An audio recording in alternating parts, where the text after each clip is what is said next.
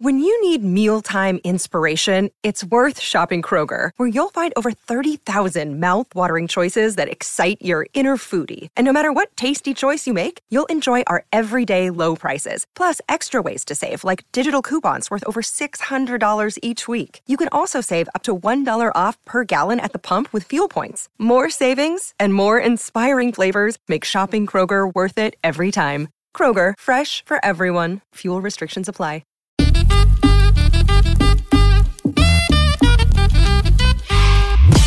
And welcome, everybody. This is another episode of the Mind Sculptors podcast.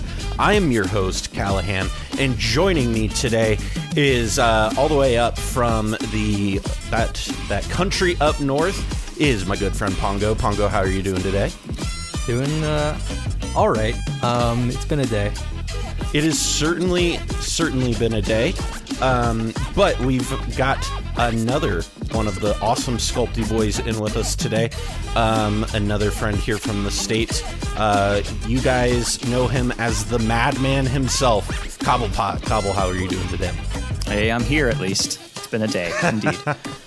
It's certainly, sometimes just being here is the most you can do depending on how things go.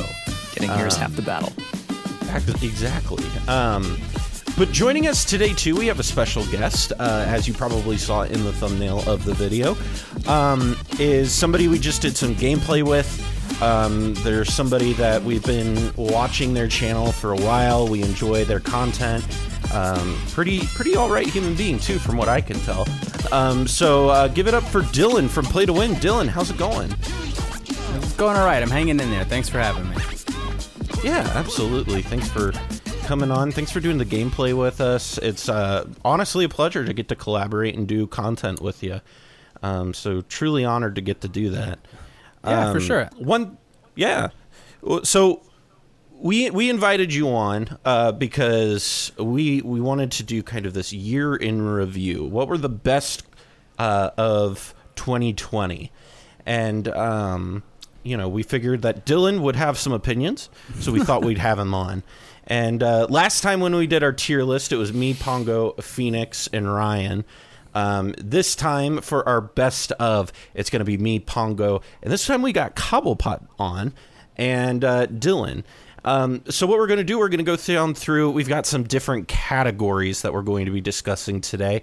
We're going to go through our best favorite cards in each color, which one was the best one in each one, best multicolor card, different, card types, and then we'll talk about the most improved decks, best commander, and we'll give you some predictions about the coming, or well, I guess it's not coming anymore. We're in 2021, which is wild. But we will give you some predictions for what this year will bring to us. So starting off for us today is we're going to give you the best of the white card. Which white card was the best of 2020? And so starting off, we've got Pongo with his pick for the best of 2020. All right, well, let me preface this by saying that I added a specific challenge for myself here, which was to not nominate the same card more than once. And we had discussed this previously, and we had agreed that, okay, we should be fine with nominating the same card for more than one category, but I sort of took it upon myself to try to avoid doing that, just, so that theoretically we would have a few more cards to discuss. So, for the sake of content. So with that caveat out of the way, and with a second caveat, this first card that I'm going to discuss is not necessarily the card that I think is the most powerful white card that was printed this year. In fact, I think we're probably going to talk about that in just a moment, but I do think it is certainly the second most powerful white card printed this year, and it has a special significance for me. So the card in question is Archon of Emeria. And so why did I nominate this card? Well, the reason is because when this card was spoiled, that was kind of like the genesis of King K rule, sort of the King Kenrith rule of law, combos with rule of law, and like possibility storm / knowledge pool lock type deck that Cobblepot also has his version of as well. But basically, for me, the thing that inspired me to build my version of that deck was seeing Archon of Emeria, seeing this incredibly powerful Rule of Law effect, and saying, oh, it's a good time to build with Rule of Laws again. That was like such a big aspect of 2020. Something like this huge shift in the meta that happened, and that left a lot of space for people to start trying to think, okay, well, how can I attack this new meta game? And I think Archon of Emeria in many ways is sort of a poster child for that. It's kind of emblematic of that shift, and then potentially of what type of cards have gained stock in 2020. Right, absolutely. It's one of those cards that certainly opens up some of your options, specifically around, I think that second half of it kind of gets overlooked a lot. Your opponent's, non-basic lands come into play tapped, and that's just a very good asymmetrical piece. But Cobblepot, especially against fetch lands. Oh my goodness, for sure. They feel awful. But Cobblepot, so you picked a different white card as your best of 2020. What was the card that you picked and why?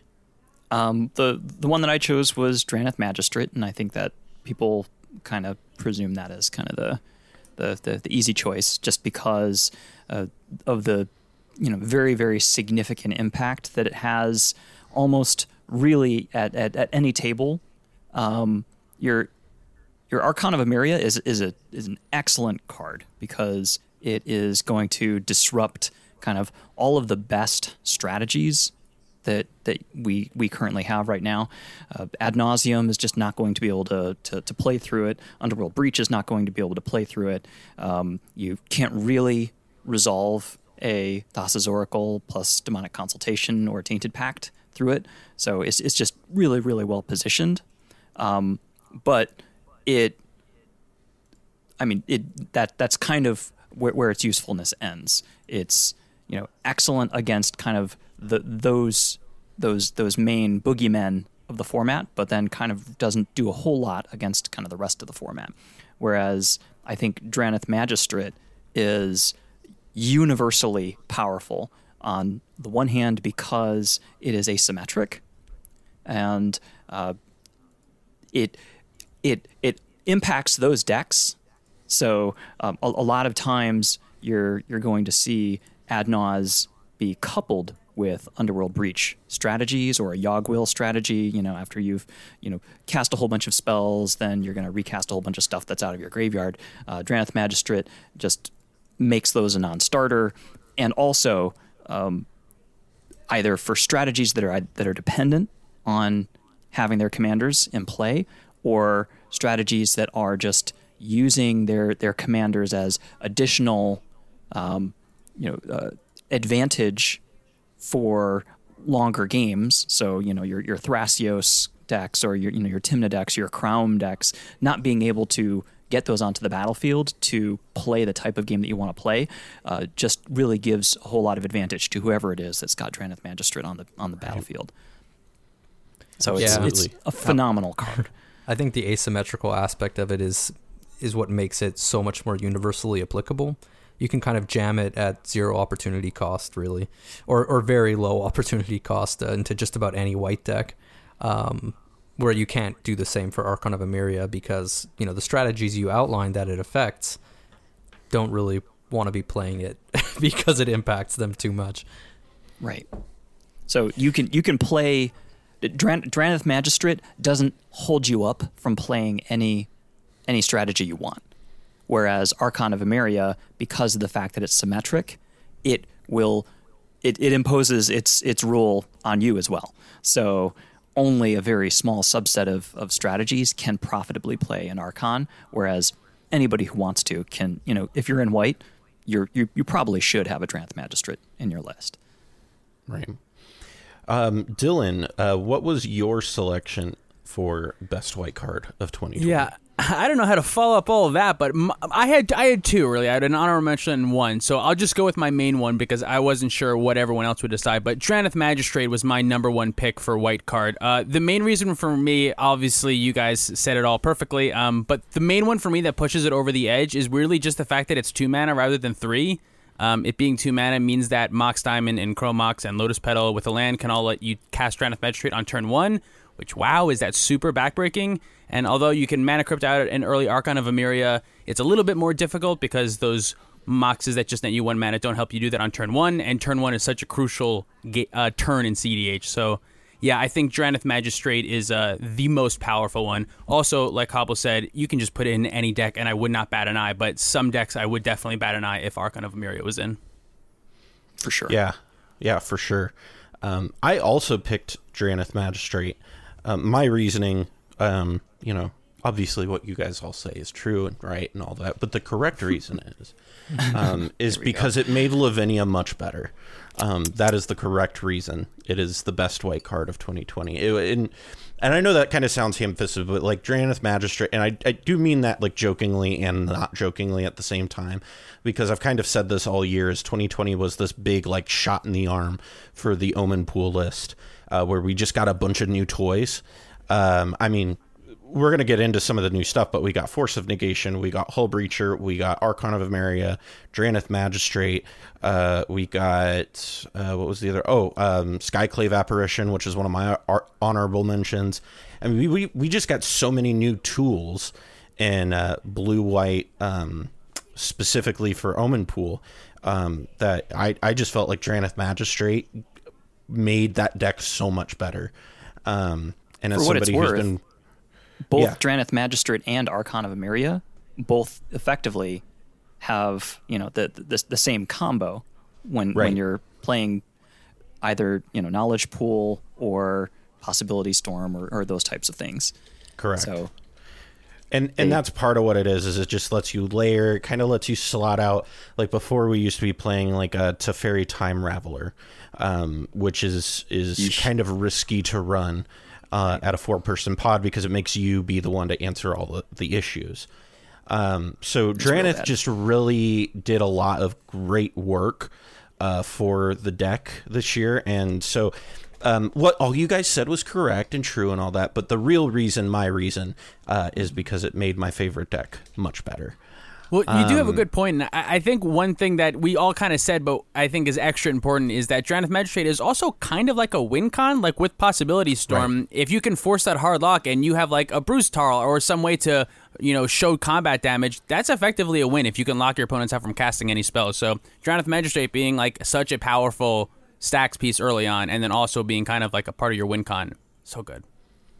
One of the things that I don't think enough people think about with Drannith Magistrate that I think is really good, and I not to go too deep into this, but as I've done a lot of work with Omen Pool, that deck, and I think a lot of people know about the Knowledge Pool side of that lock, but I think the Omen Machine lock with Drannith Magistrate is considerably better, and the reason why, asymmetry in certain, the asymmetry also, but you're not letting your opponents draw any cards, and they're not going to be able... It skirts around the Abrupt Decay issue that the Knowledge Pool lock with, like, Lavinia has, and it kind of does that anyway on its own with Knowledge Pool. But with Omen Machine, you're now playing against your opponent's hand when you drop the Omen Machine, and you get to top deck everything great, and they aren't. And so you're just... And the deck has all sorts of bombs, right? So it's just one of those things where you are getting way more advantage off of an Omen Machine with Drannith Magistrate. And I think it just made that card so much better, where before... it was fine, but it was not very good. And now I think that it's certainly on equal footing in that deck with Knowledge Pool. But you guys didn't come here to sit and listen to me shill that deck. I do that enough on Twitter as it stands. But up next, we have our picks for the best blue card of 2020. And starting us off is Cobblepot. So Cobble, what was your pick for best blue card, of 2020? I think it goes without question that Thassa's Oracle has to be the pick here. It is what I would consider probably being the best win con that we've ever had And that's when I say best win con. I'm not comparing it to Flash, because Flash was an enabler for a win con because you still had to put together a win after executing Flash. Go back and look at our first video where we talked about that. So, but the fact that you can have a Thassa's Oracle come into play and create a trigger, and the trigger is the only thing that you need to respond to, as opposed to needing to keep the Thassa's Oracle on the battlefield the way that you would have to with the Laboratory Maniac or Lab Jace, that creates a surface area of interaction that is much smaller and thus much more likely to win. Because in the case where you're trying to do the old school consult with, for instance, the original Labman, not only could somebody counter your consultation, if somebody had an abrupt decay, they could respond and kill your Labman and disrupt you. In this particular case, the only way to disrupt the combo is by countering either the Oracle or the consultation, or through a stifle effect, which no one plays. So the likelihood of pulling off a win with an Oracle is an order of magnitude higher. So it's just that much better of a combo. And also this goes without saying that you don't need to have a draw effect in as well. So you can, with the Labman, you put a Labman onto the battlefield, you do the consult. That doesn't win you the game. You still have to draw a card because that's the text of that particular card. In this case, you don't need to have that third card in hand. So instead of having 3 effects to piece together, you only have 2 effects to piece together, which also is going to make your win attempts much more consistent and much more concise, because you only need to actually string 2 things together rather than 3. And if that was different, I don't think that we would have the entire metagame as it is right now warped around Thassa's Oracle. If your deck has blue and black, you run Oracle Consult, period. Just because there's not really a defensible position to do otherwise. Right, for sure. I think that is the hottest take of the year for sure. Cobblepot is such an out of left field take. Oh my gosh. Dylan, do you think you can bring us back down to reality? I mean, what's your pick for? I'm joking, obviously. What's your pick for best blue card of the year? I agree. Thassa's Oracle is, in my mind, without a doubt, the best blue card of the year. It's the most efficient win con that I think I've ever seen, that I think most Magic players have ever seen. I think all your points were fantastic. I do have 1 or 2 honorable mentions. I'm going to bring up one as Fierce Guardianship, though.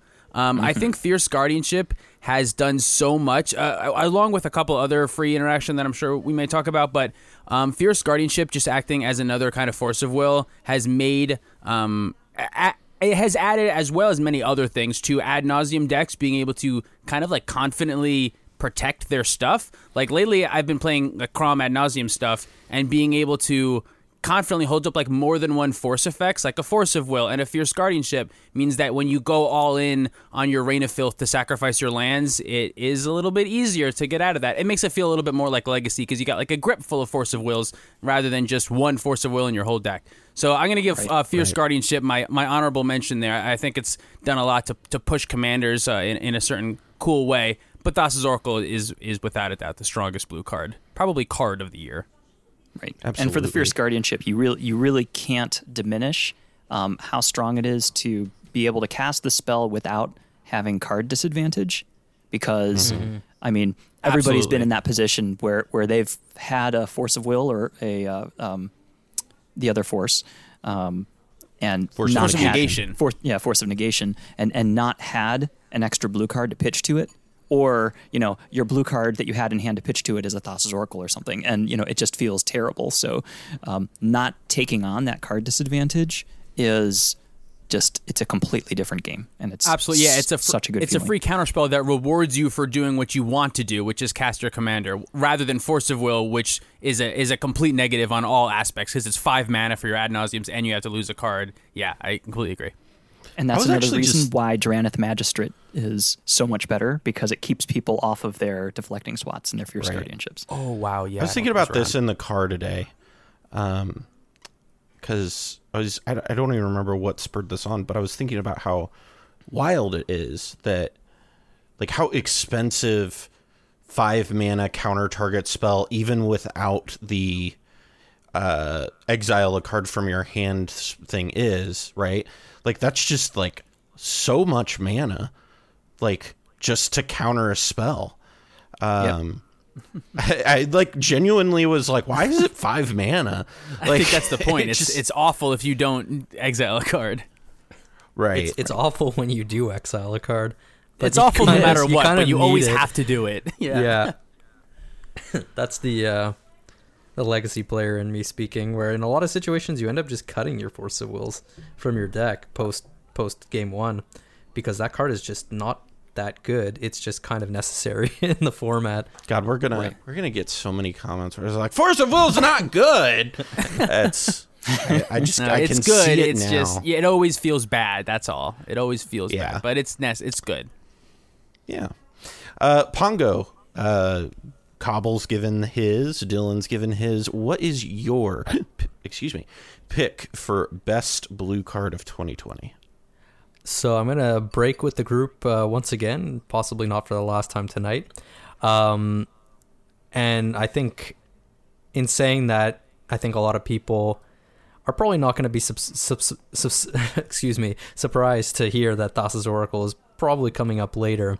But my top blue card of 2020 is going to have to be Hull Breacher. So What? if I was nominating, sucks. if I was nominating a card more than once, probably I would be nominating Thassa's Oracle here as well. But given that I'm trying to avoid that for this video, the reason why I'm nominating Hull Breacher is just because of how much of an upgrade it is over Notion Thief. Notion Thief was already an extremely powerful card. Like a lot of people were jamming Notion Thieves kind of even in places where they might not even necessarily be playing like wheel effects, so you were just playing it kind of as a hate bear. And while that is like not really like the best thing to be doing, you kind of want to be comboing it. It's still so powerful to be hating on people's draw effects in a format like cEDH that people were doing it and having some degree of success doing it. But Hull Breacher, by comparison, as a 3 mana card and only requiring blue instead of blue and black is just crazy. That being 1 mana less enables so many powerful things. You can just neoform your Thrasios into a Hull Breacher and then cast a wheel effect, and you kind of just win right then and there. You generate a ton of mana if you manage to wheel plus play Hull Breacher, such that whatever you wheel into is probably, after emptying everyone else's hands, you're probably going to be able to cast everything you draw into and just kind of keep spinning your wheels from there. It importantly increases the density of like really powerful wheel payoffs that you can play. And I think this is probably the most important thing, which is, in the past, you might have been playing things like Narset, and you might have been playing things like Smothering Tithe, just so you have enough things to kind of like weaponize your wheels with. But Hull Breacher just outclasses all of those to such an extent that it's like, I don't even know if I really need to be playing Smothering Tithe anymore.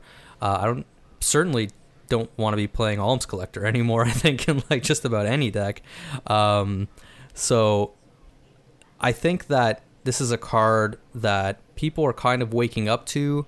We knew it was strong from the start, but when we saw kind of like the mini cycle of 3 mana flash creatures coming out of Commander Legends, that is to say Hull Breacher and Opposition Agent, I think everyone was focused on the latter rather than the former.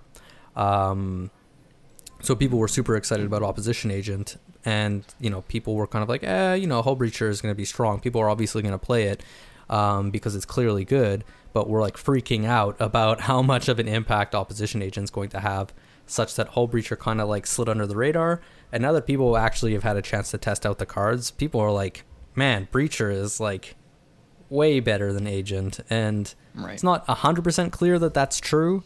That's certainly a take, but it certainly seems to be a take that is growing in popularity. Right. I'm with you on that one for sure. Me too. Preacher's better. Yeah. I don't know that I think that's a super hot take. I think, Right. I think and we're gonna get into this here in a moment. In a minute, yeah. Yeah, but Hull Breacher certainly. I mean, okay, I said I wasn't gonna talk about Lavinia anymore, but I'm gonna talk about Lavinia again. How many minutes are we in? So, but I mean, like, this was the first time for Lavinia that we really got like a thief effect for real, right? And so that was like a really cool thing for us. We saw that spoiled, and Phoenix and I were immediately just like, so that's immediately going in the list, right? Like, like that's absolutely going in the deck. So I certainly agree that I think it's better than Opposition Agent. My pick for best blue card of 2020 was not Hull Breacher. However, my pick for best blue card was Thassa's Oracle as well. I really can't disagree. I mean, the card got another card banned, guys. Right? Like it. There is certainly an argument to be had. cEDH card. Correct. There is certainly I mean, if I want to even stray outside of Commander for a moment, I mean, look at Pioneer. Got cards banned in Pioneer. And, you know, we're obviously talking about cEDH here, but it's an incredibly strong card. It brought back an entire archetype in Modern. Ad Nauseam was practically dead in Modern, and Thassa's Oracle got printed, and now all of a sudden it's like top 5 decks in the format right now. Yeah. Aren't people playing Leveler and Modern or Legacy all of a sudden? Yeah. Like if you can get people to play Leveler in competitive Magic, then there's something broken going on. Yeah, I mean, but that's the point, right? Is it's so hard for me to look at Thassa's Oracle on any level and not go, this is just the best blue card of this year. It's just such a good, it outclasses, I feel like, so many other win cons to such a large extent. But going back to something we were just talking about, we were talking about Opposition Agent, and we're going to take a look here at the best black card of 2020. So Dylan, Cobble's got to share, Pongo's gotten to share. Excuse me. What is your pick for best black card of 2020? I think my pick for best black card of 2020 is Peer Into the Abyss. I think Peer Into the Abyss has been another one of the pieces that has allowed the Turbo Ad Nauseam decks to rise in so much popularity because you have another Ad Nauseam. And the fact that you can still cast this when you're at 2 life and draw half your deck and lose half your life and go to 1 is, I think, my favorite part about this deck. Like, if your Ad Nauseam doesn't work, but you have a whole lot of mana and you can cast a Peer, you can still do that. You can fire off again and keep going. And I've done that before, and that has felt fantastic. So, also the art. I know this is cEDH we're talking about, but the art is just super sick and bizarre and crazy, and they're peeling out of each other's heads. It's incredible. Super sick. But yeah, Peer Into the Abyss, I think, is just the my favorite black card of the year by far. Absolutely.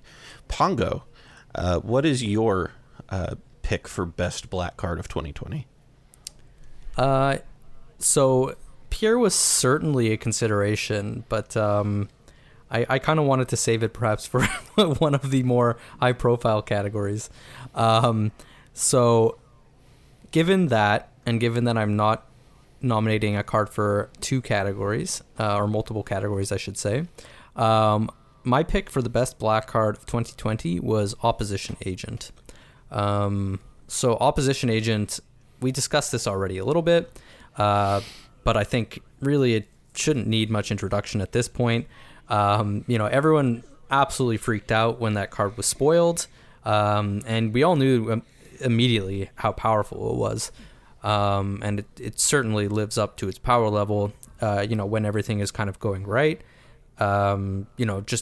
Just being a kind of strictly better Aven Mind Sensor, it lives up to its power level.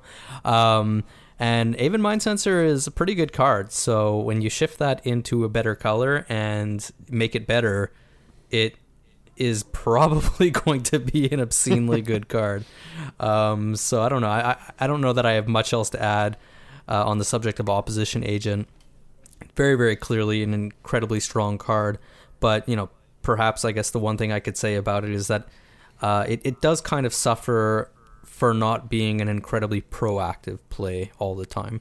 Some amount of the time you kind of just want to play it out to be mana efficient. And you're not necessarily catching somebody's tutor when you're doing that. But, if the alternative is not spending your mana for the turn, then you're kind of losing out anyway. So you just kind of play it out as a stranglehold. And it turns out that that's the play pattern often enough that Opposition Agent is perhaps not as powerful as we thought it was going to be when we first saw it. But the blowout potential of this card is unreal, and sometimes it will just win the game. So, let's not like poo-poo the card too much.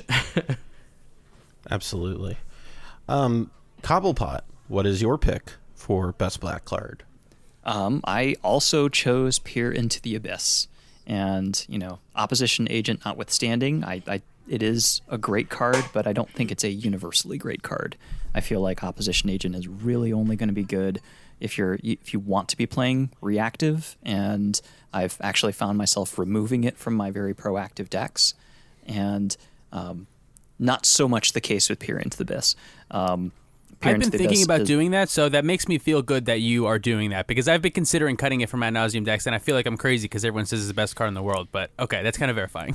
Right, I'm with you on that. I feel like I want to be playing Hull Breacher, and if I have a choice between Hull Breacher and an Opposition Agent in a proactive Nas list, I always am choosing Hull Breacher, and I'm almost never choosing the Opposition Agent, so that's why it went.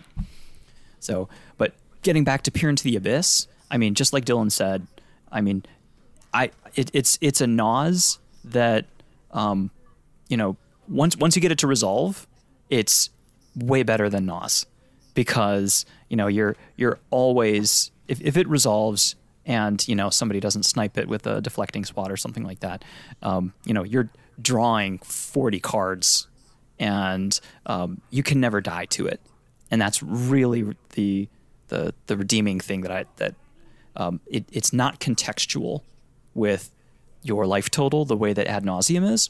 So if people can play against the conventional wisdom, playing against an Ad Nauseam deck is attack the person, whittle their life down, and then bring down the value that they're going to get out of their Ad Naus. Well, that doesn't actually change the value that you get out of your Peer into the Abyss. So in a lot of cases, that Peer into the Abyss is going to be insulated from whatever your life total actually is, and it's going to have a consistent, very, very high value. So whereas your Ad Nauseam is going to have kind of like this floor and this ceiling that have a high amount of variance depending on what's happening in the game. The Peer into the Abyss is almost always the ceiling case, and it's always a great card to resolve. And for that reason, I think that it's absolutely the best black card of the year. But my best blue card counters your best black card. Fuck you. In Cobble, you've been on Peer into the Abyss for kind of since as soon as it was printed. I mean, yes, I'm kind of one to embrace stuff that people kind of look at,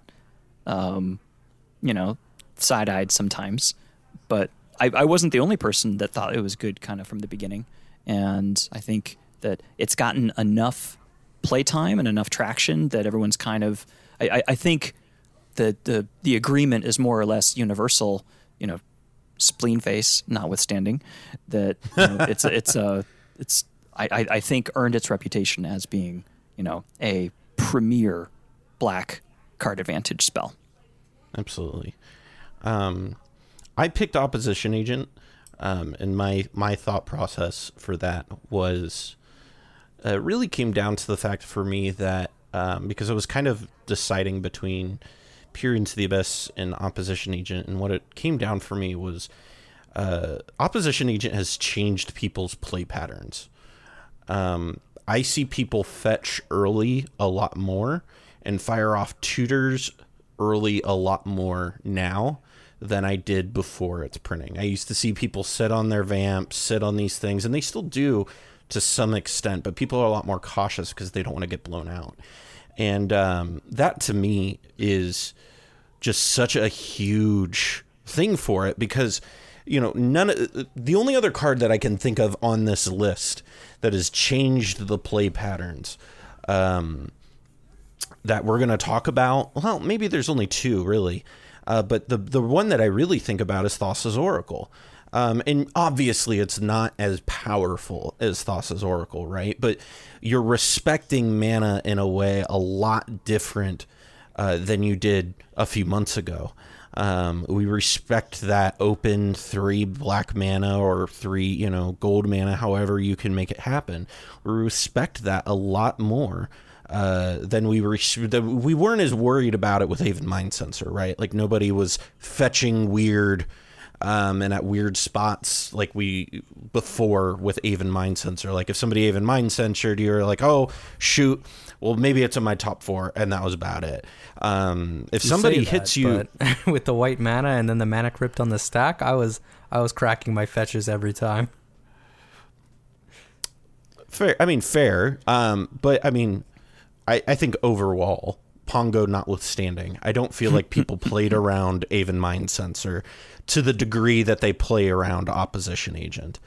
And that's why I put it as best black card of 2020, because it really forced people to change the way that they played in a way that other cards this year very few cards this year have made people do, which is incredible because this year had so many good cards.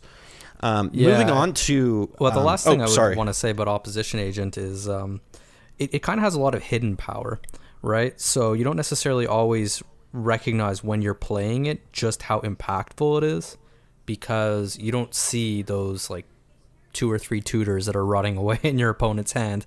And I think that can actually give people the impression that it's not as powerful as it actually is, because having been on the sort of receiving end of an Opposition Agent, I have like multiple games now in memory where I can just confidently say like, oh man, that Opposition Agent absolutely destroyed me, even if it didn't necessarily get any value off of my tutors. Whereas Hull Breacher, I think it's kind of much more of a known quantity. Like even if you don't necessarily get somebody's draw off of it, if you combo that with a wheel, you feel pretty good about it and you feel like, okay, I've done something. And that sort of does play into like this dissociation between like proactive and reactive uses of the card. But I think that a lot of the time you are just winning games with Opposition Agent because your opponents no longer have options. Right. Absolutely. It's effectually blanking a whole lot of those cards, and just the fact that you're unaware of it doesn't mean that it's not. Right. Doesn't necessarily mean it's not doing that work. Absolutely. Well, moving on to the color that probably had the biggest glow up of the year is red. Red certainly had what many would consider a very, very good year. Red went from being fine and okay to arguably one of the best colors in the format now. So Pongo, when we're talking about what the best card for red is this year, well, this past year now, what is your pick for best red card of 2020? I think I'm going to surprise a lot of people here, yet again, perhaps. So my nomination for best red card of the year is, drumroll please, so it's Jeska's Will. And so I know this is going to be surprising to a lot of people because of, again, how many powerful red cards we've gotten this year. The reason why I'm nominating it is largely off the back of some memories of just playing that card and just absolutely having insane results playing it. Yes, my turn 1 win, but also, like various other contexts where I played with the card and I've just seen it do absolutely nutty things. And, you can certainly say that for a lot of these other cards on the list, and you can absolutely say that for the card that I think most of you are going to nominate. But, again, I'm restricting myself a little bit here. So the best red card that you guys name will most likely make it onto my list elsewhere. Let's put it that way. Fair enough. Cobblepot, what was your best red card of 2020? Right. I think I'm going to fulfill Pongo's wish here, and I'm going to say Underworld Breach. And I'm sure that's no surprise to really anybody. Underworld Breach is, just another one of those cards that has, come onto the scene this year and has immediately kind of formed its own, shell around it. It's become an archetype. It's been kind of, effectively solved as far as, this is the way that you do Underworld Breach. And, you see it used in basically all of the strongest, or at least the fastest decks that you see in the metagame currently. And, when it first came out, a couple of us were saying, whoa, this is better than Yogg's Will. And people, kind of responded saying, Yogg's Will is one of the strongest cards that's ever been printed in Magic. And it was like, well, guess what? They just made it better. Guess what? This is better than that. And I think that it has lived up to the hype. People, kind of quickly embraced it and realized, whoa, this is really, really good. And I don't think that any opinions have changed as it's kind of gathered, the embrace of the community. Everybody who is running it continues to kind of reinforce just how powerful of an archetype it is, especially when combined with Adnaz strategies. It's just an extremely compact, efficient, and resilient way to win. And it's only going to get better. As we've seen, Hull Breacher is kind of like the first addition to, the list of, oh, wait a minute, this works really well with Underworld Breach, and you don't have to have an LED online, and there's only going to become more and more things that are going to dovetail very well with it. So I'm excited to see what's going to happen in 2021 with this particular strategy. Absolutely. Dylan, what was your pick for best red card of 2020? Yeah, mine was also Underworld Breach. I completely agree. I think it is an incredibly efficient 2-mana win condition that also doubles as when you need it to be, just value to get stuff back from the graveyard. It's pretty useful at most aspects of the game, and it makes, in my opinion, one of the best strategies in the game, which is Ad Nauseam, even better for many reasons, but although that being said, obviously everyone knows that Underworld Breach is the most insane thing we've ever seen. I do have another honorable mention here, and that's Deflecting SWAT. For many of the same reasons that Fierce Guardianship is good, I think Deflecting SWAT is really powerful as an additional free interaction piece. And I also think that Deflecting SWAT is super powerful at actually catapulting you ahead of the game rather than keeping you from going too far behind the game, which is normally what Fierce Guardianship does. Deflecting SWAT's ability to change someone's Abrupt Decay from your Underworld Breach to their Hull Breacher can be extremely powerful and can help you win the game. So I'm also going to honorably mention Deflecting SWAT here as another one. Good card. Absolutely.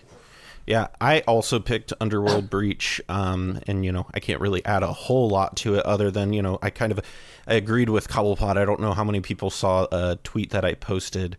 It was almost a week ago now, where it's the Wonder Woman 84 meme where this is good, but it can be better. Where, Yogg's Will is very good, and I'm not denying that it's an amazing card. Underworld Breach is, in my opinion, significantly better.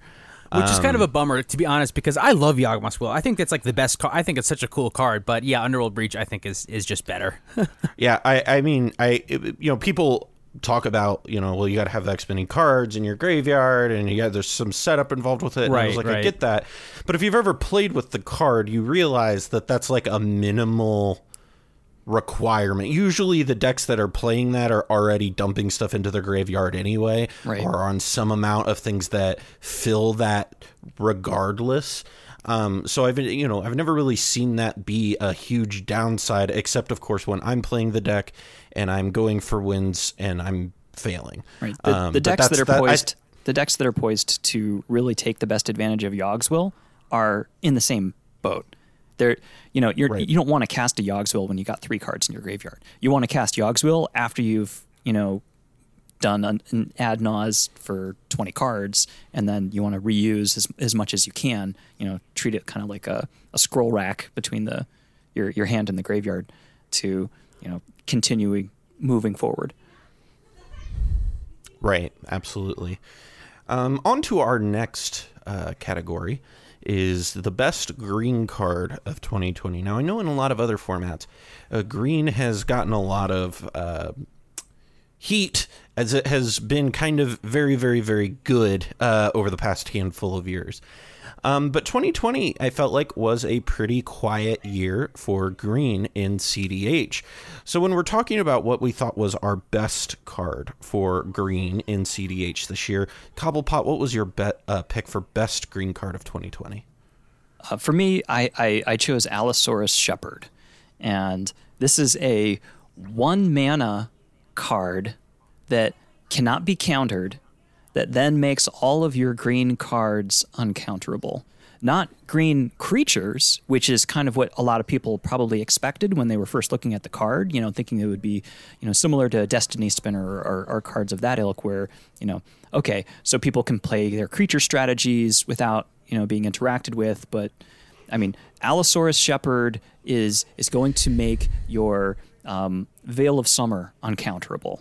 And it's going to make your Neoform uncounterable. And it's going to make, you know, Finale of Devastation uncounterable.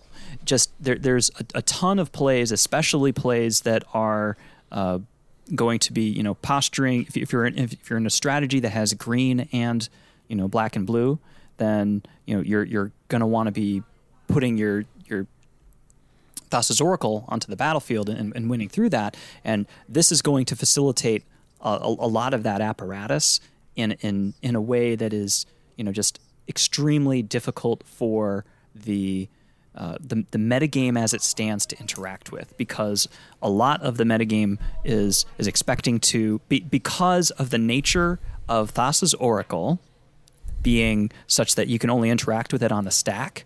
That is the type of interaction that you see most represented in the metagame.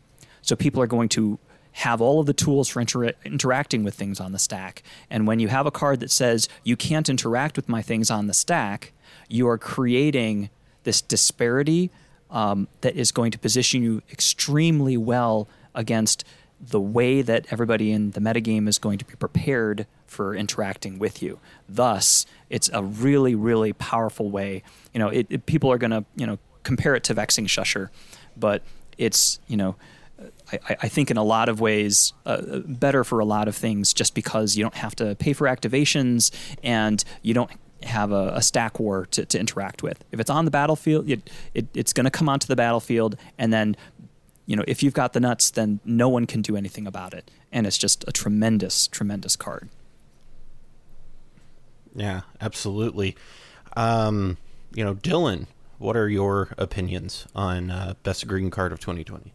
I'm going to have to go ahead and agree with you there. Allosaurus Shepherd is a powerful protection spell for all the reasons that you said, as well as every once in a while you get to make your elves huge and maybe finish off a player. I think Allosaurus Shepherd is extremely powerful, but it is strange. You did say green really didn't get a ton of power, I think, in cEDH, but I do think multicolor green spells did get a little bit of power, which I can touch on in a little bit. But as far as mono green cards, yeah, Allosaurus Shepherd is quite a powerful one.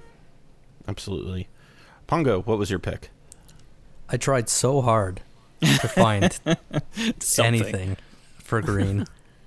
And 2020 was a really disappointing year for green. And I think like that's a big part of the reason why Grixis has kind of sort of taken a lot of the has taken center stage over Sultai in more recent times. You know, when you get a whole bunch of powerful red cards and you get basically nothing for green, it's pretty clear that, you know, you're going to have a lot of interest in using those new red cards. And the fact that, again, we didn't get anything remotely close in power level, or quite a number of cards, similar number of powerful cards for green, means that there was definitely going to be kind of a bit of a shift in focus. So the card that I nominated, after trying to find something different that I felt like I could reasonably nominate, that felt powerful enough to nominate, was again Allosaurus Shepherd. So I think Cobble and Dylan said pretty much everything that needs to be said about the card.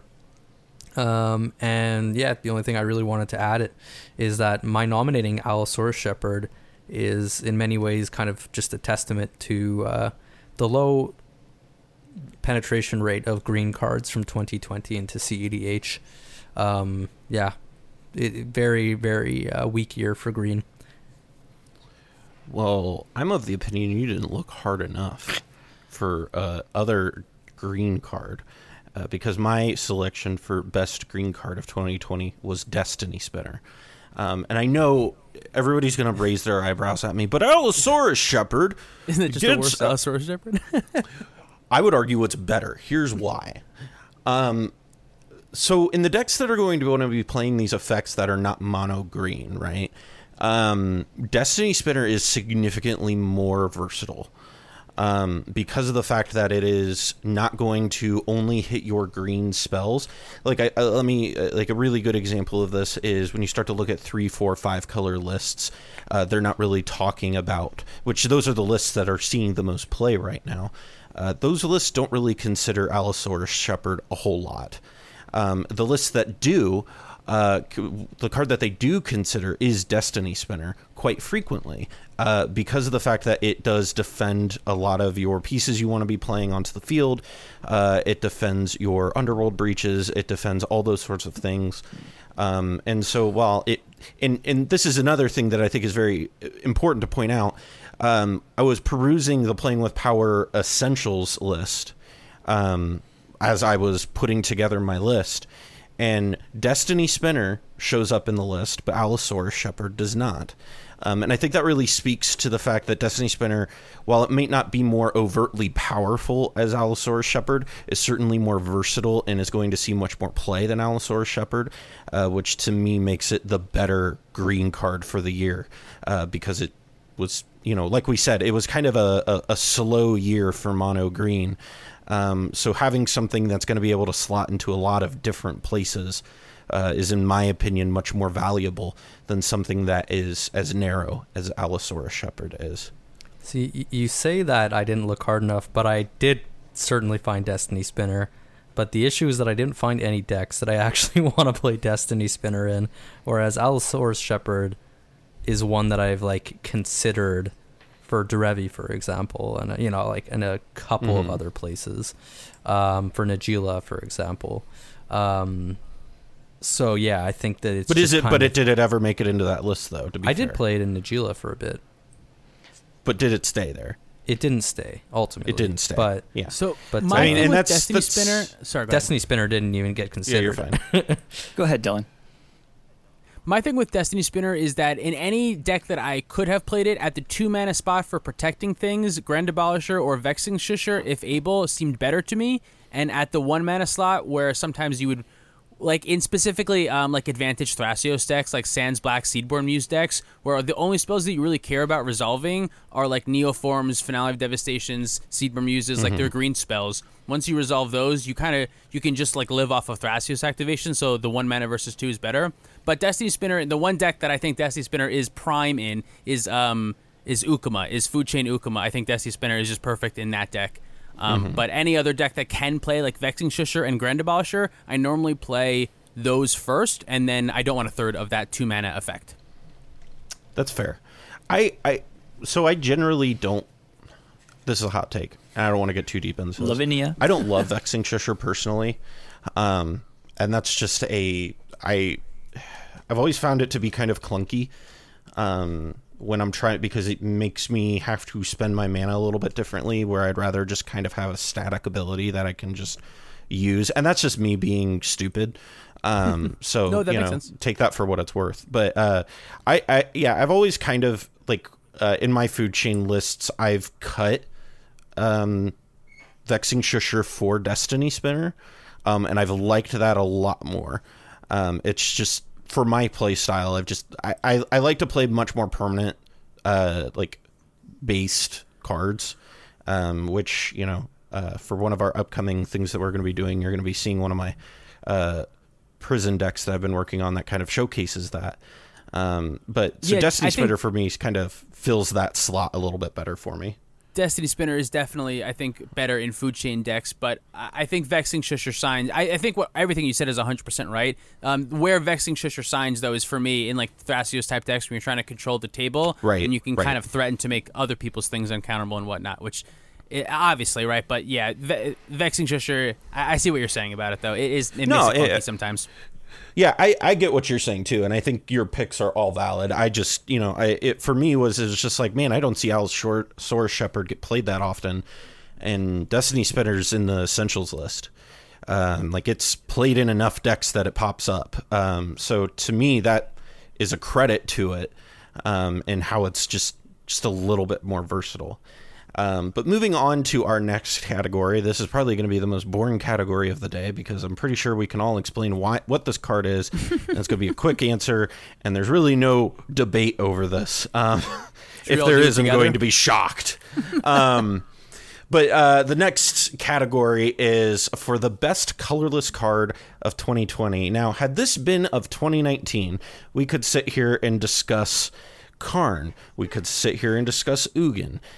We could talk about a litany of other cards that had come out in 2019 that work really well in that colorless, area. But 2019 gave us a card called Jeweled Lotus. So, Dylan, I feel safe to say, I assume that your pick for the year is going to be Jeweled Lotus. Absolutely, and I say Black Lotus every time I cast that card because that's what it is. It is so powerful. I have not seen the card be bad yet. I tutor for like all the time now. Like times where you would like normally tutor for Mana Crypt, you go, wait a minute. Maybe this is better than Mana Crypt right now. Especially in like Crom type decks. I think Crom decks use it the best. That 3 mana just lets your turn 2 Crom be like very consistent, and turn 1 Croms like happen enough. Yeah, it's absolutely insane. Pongo, what are your thoughts? Well, again, we didn't really have a whole lot of choices to pick from or options. Yeah.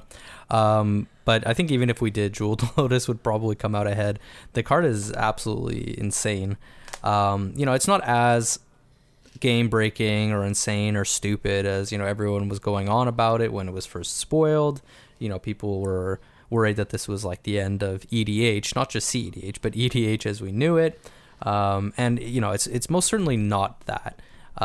And I think actually its power level to a large extent was like blown out of proportion.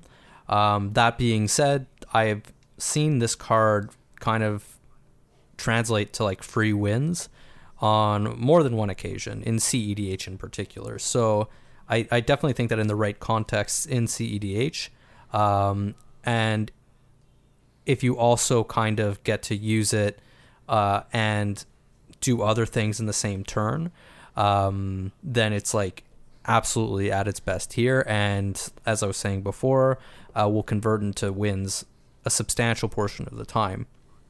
I can think of a few recent games where, I would see like turn 1 Jeweled Lotus into like Crom or, some other commander. And then you also get... Yeah, or turn 1 Najila. I'm genuinely surprised you didn't mention Najila. I was waiting for I was getting genuinely there. shocked. I figured you were. There. Sorry, I didn't mean to jump on you. But then when you follow it up with like, land, crypt, Rhystic Study, it's like utterly broken. And I've actually seen that on a couple of occasions. I think we had something to that effect happen on the channel in one of our last gameplay videos. It's happened on stream, on the Team Turn 3 stream, where I've seen turn 1 Urza and like I think Rhystic Study as well. So like absolutely insane things can happen when you just have like a random 3 extra mana, and especially if you're like trying to power out a really important commander or a really powerful commander. it can just absolutely swing the game in your favor right from the start by like a tremendous margin. Cobblepot, do you have any dissenting opinions here? I mean, I feel like it would have been better if it let you pay for any legendary card instead of just commanders, but that might have may been have been too powerful. much. So I mean, I agree with everything everybody said so far, and I like the fact that it is it's really powerful, but it's also really controlled. You can use it for your commanders, and that's kind of it. And I think that that's an appropriate level of self-balance that it has there. And being able to play cards that were typically not cards that you saw on turn one most of the time. Even simple things like Tymna. A turn one Tymna is so much better than a turn two Tymna, just because of the amount of development that you're going to see around the table.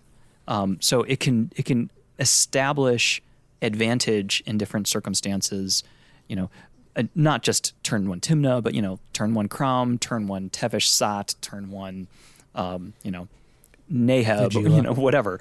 All of those, it's a extremely variance-inducing card, which I think that's the only quality that has that I'm not a big fan of, because it does absolutely create more variability to what's happening on turn one. But that said, it also gives people who are in at any seat that's at the table the ability to maybe overcome some of the innate variance that you're going to have with respect to seating order. So you can have somebody who's in seat 4 who's able to power out Crown on turn 1 and be able to maybe compensate and overcome some of the disadvantage that is inherent to where they're sitting. So there's a lot of interesting things that it creates in the metagame, and I think without question there is no colorless card printed in 2020 that can even come close. Absolutely. And I agree with absolutely everything that you guys are saying there. On to our last category for this first segment here, is the best multicolor card of 2020. This includes, some of those cards from, from Jumpstart that had the dual mana symbols in them. So starting off here, Pongo, what was your pick for best multicolor card of 2020? So, sort of to what you just said, to your point, when I read multicolor, I didn't necessarily read gold card. So I took that to also mean cards that, for whatever reason, may be in multiple colors based on their color identity. So the card that I chose is Emil the Blessed. And, a lot of people might be a little upset. They might think, oh, well, Emil's a white card. Maybe that should have been like the best white card. But, let me just point you to that like green mana symbol right in the text box and ask you, what mono white deck are you playing this card in, right? None, because you can't, because it's a multicolored card.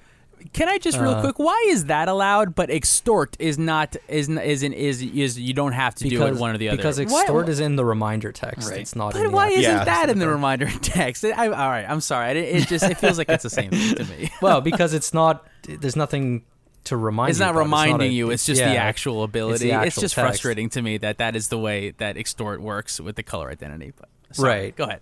Yeah, it's a little counterintuitive, but yeah, that's certainly the way it works. So why Emil? Well, some personal reasons again. Emil is kind of like a linchpin type card for, the King K rule, the Kenrith Rule of Law deck, where when you combo it with Dockside Extortionist, you can generate infinite mana, and if you have Kenrith already out in play, then you can win through your own Rule of Laws without needing to cast any other spells. And without having to loop Dockside on the stack, so without having to cast it multiple times. But it also fits directly into those like Advantage Thrasios type shells, or like the Dawnwaker Thrasios type shells. where it's doing very, very similar things with Dockside Extortionist. And another deck that I've been, or I'm constantly working on, sort of my white whale as far as cEDH is concerned, is Derevi, where Emil has also proven itself as a pretty powerful combo piece, even without access to Dockside Extortionist. So in that deck, with Derevi, Emil, and Gaia's Cradle, you can generate infinite green mana, assuming you have 4 creatures in play, and then you can start flickering Derevi to untap other color sources, and then you have infinite mana of all colors, and you get to tap all your opponents out every turn. It's pretty cool, and it works pretty well, and it's a really slot-efficient way to add a win condition to Derevi that also happens to be a creature, and that also happens to exploit Gaia's Cradle, which is like everything that Derevi could possibly want. So for those reasons, it's certainly been revolutionary for that deck as well. And I think that, it's the type of card that kind of threatens to get better as other cards are printed as well. So it's one that I'm like interested in sort of keeping an eye on to see how it kind of becomes broken in the future. It kind of has like the Deadeye Navigator effect in that respect, where like, if we get more powerful ETB effects, then Emil only becomes more powerful. And an Emil's at 4 mana, right? Instead of 6 mana. So it's much easier to justify playing that in a wide variety of contexts. And it only takes colorless mana to use the activated ability, which means that in a lot of situations, you can kind of break it more easily. And it's a fast flicker, which is the repeatable fast flicker is not the type of thing we see a whole lot anymore.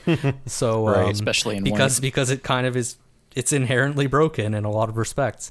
So getting a card like that was kind of a big surprise for me in 2020. I was not expecting that, because when you print something like that, it's very clearly intended to be kind of an infinite mana type piece or an infinite combo type piece. And I think Wizards of the Coast is fully aware of that fact, and they've shied away from it, after Deadeye Navigator. But, we're here now, and we're trying it again. And I think the card is very, very powerful. It's interesting you called Derevi your white whale. I think I might steal that from you and call Lavinia my white whale. I think that makes sense. I like that. Up next, we've got Cobblepot. Cobble, what was your pick for best multicolor card of 2020? My best multicolor card for 2020, I chose Winota, Joiner of Forces. And not because it's necessarily the discrete best multicolor card, but it is a card that, of its own merit, all by itself, it created a deck in cEDH of Boros colors that can consistently threaten a win, regardless of table composition. And is it going to win every game? No. Is it going to be a contender? Yes. And this is a circumstance that I think is without precedent in cEDH. I don't think they're, in thinking back through the cEDH history, even though it's not a long one, I don't think there has ever been a Boros deck that was ever a contender, even, in the kind of like the lower level echelons of what you would consider, power. So this is without precedent, and I think that it's a healthy thing. And hopefully it will be a harbinger of maybe more of what we can expect from that region of the color pie. And I think it's a welcome addition. Absolutely. Dylan, what was your pick for best multicolor card of 2020? So my pick was actually also Winota. I think for all the reasons that Cobble said, Winota added a ton to the Boros strategy that didn't really exist at all before, so that's really cool. But I did have a lot of honorable mentions that I want to bring up, because although, like I said earlier, mono green didn't really get that many toys this time, I do think that green and other got a couple toys. Yasharn was a big one. Yasharn, the green-white commander, I think did a lot for green-white. I think the only other cEDH green-white deck that we had was the green-white Selvala, and to be honest, I don't think that deck was very good, but I don't know if I've ever actually played against it. I'm not sure. Yasharn stopping Dockside Extortionist as well as many other things I think is super powerful. And then real quick, I also wanted to just highlight Emil, but Pongo went over all the reasons why Emil is super good. And also Kinnan. I think Kinnan has done a whole lot, but Kinnan just does more of blue-green stuff, so that's not super exciting. And also, I know I'm bringing up a lot here, but multicolors, like many colors, Zerda. And I'm bringing up specifically Kinnan, Zerda, and Emil, because I've been playing Advantage Thrasios, which I originally actually got for Kavapot from you. I took your list, and then I started just like tweaking that and playing that for the past, I don't know how many months. But Emil, Zerda, and Kinnan basically created that deck. For sure. And it's been so much fun for me for the past couple months. It's, I think, a real contender and almost, if not just as good as Ad Nauseam decks if you play them correctly. So Kinnan, Zerda, and Emil get their own little honorable mention for me. But realistically, I'm giving Winota my vote here. Absolutely. My choice was actually Kinnan, just because of the fact that I feel like it is spawned a deck that Pongo is very fond of, that in my opinion is one of the top decks in the format. Maybe not like top 10, but I think it's certainly a consideration as one of the top good players in the format. I think it is. I think, yeah. It's one of those decks. I remember seeing that printed, and I was like, I feel like this is on par with Thrasios as far as power level goes. And it's a mana doubler, a 2 mana. It's a 2 mana doubler. The card is absolutely insane. My buddy Tyler plays it, obviously, and it just seeing what it does sometimes is in only 2 colors. It's incredible. Yeah. It being only 2 mana, it really blew me away with how far they pushed that card, and I don't think it gets the love it deserves either, because I feel like it's been overshadowed. What'd you say? Because partners are too good. I didn't mean to interrupt you. I apologize, but partners are so good. It's hard. It is. Well, and that's also part of it. Is it's just I feel like so many other good cards in red and all these other colors came out this year that people just kind of forgot about it. But I think this was easily one of the better cards to come out this year. And really, like you said, it is a 2 mana doubler, which is insane, and it's a 1-card combo with Basalt Monolith, which is bananas. So, I mean, it's just one of those things where, I like Winota. I think Winota's really good. I think Emil is really good, but Kinnan just made a new deck. And, to do that in blue-green, I feel like to be a blue-green commander worthy of helming your own deck is worth being called one of the best cards of the year, in my opinion. Yeah, I guess the only thing I would add about Kinnan, other than all the things that have been said thus far, is, it's, as you said before, it helms its own blue-green deck, and blue-green is, there's a lot of competition there, just with Thrasios. No, I just wanted to point out that Kinnan actually ended up winning sort of one of the big cEDH tournaments of the year, the Oktoberfest. Oktoberfest 2020 cEDH tournament, and was piloted by Tsunami, and managed to take the whole thing. So I think that's certainly a testament to how powerful that deck is. And it took a little bit of development when the deck kind of first came out. People were kind of playing it just as a scepter deck, but then when the mirror lines were developed, I think that really brought it back into the spotlight. After people had kind of, lost a little bit of interest in trying to develop that deck, because it kind of it kind of felt like it had plateaued. But now it's a real contender. Absolutely, I totally agree with that. So we went through the first 7 categories of our awards show tonight. Those categories were the best of white, blue, black, red, green, colorless, and multicolor cards.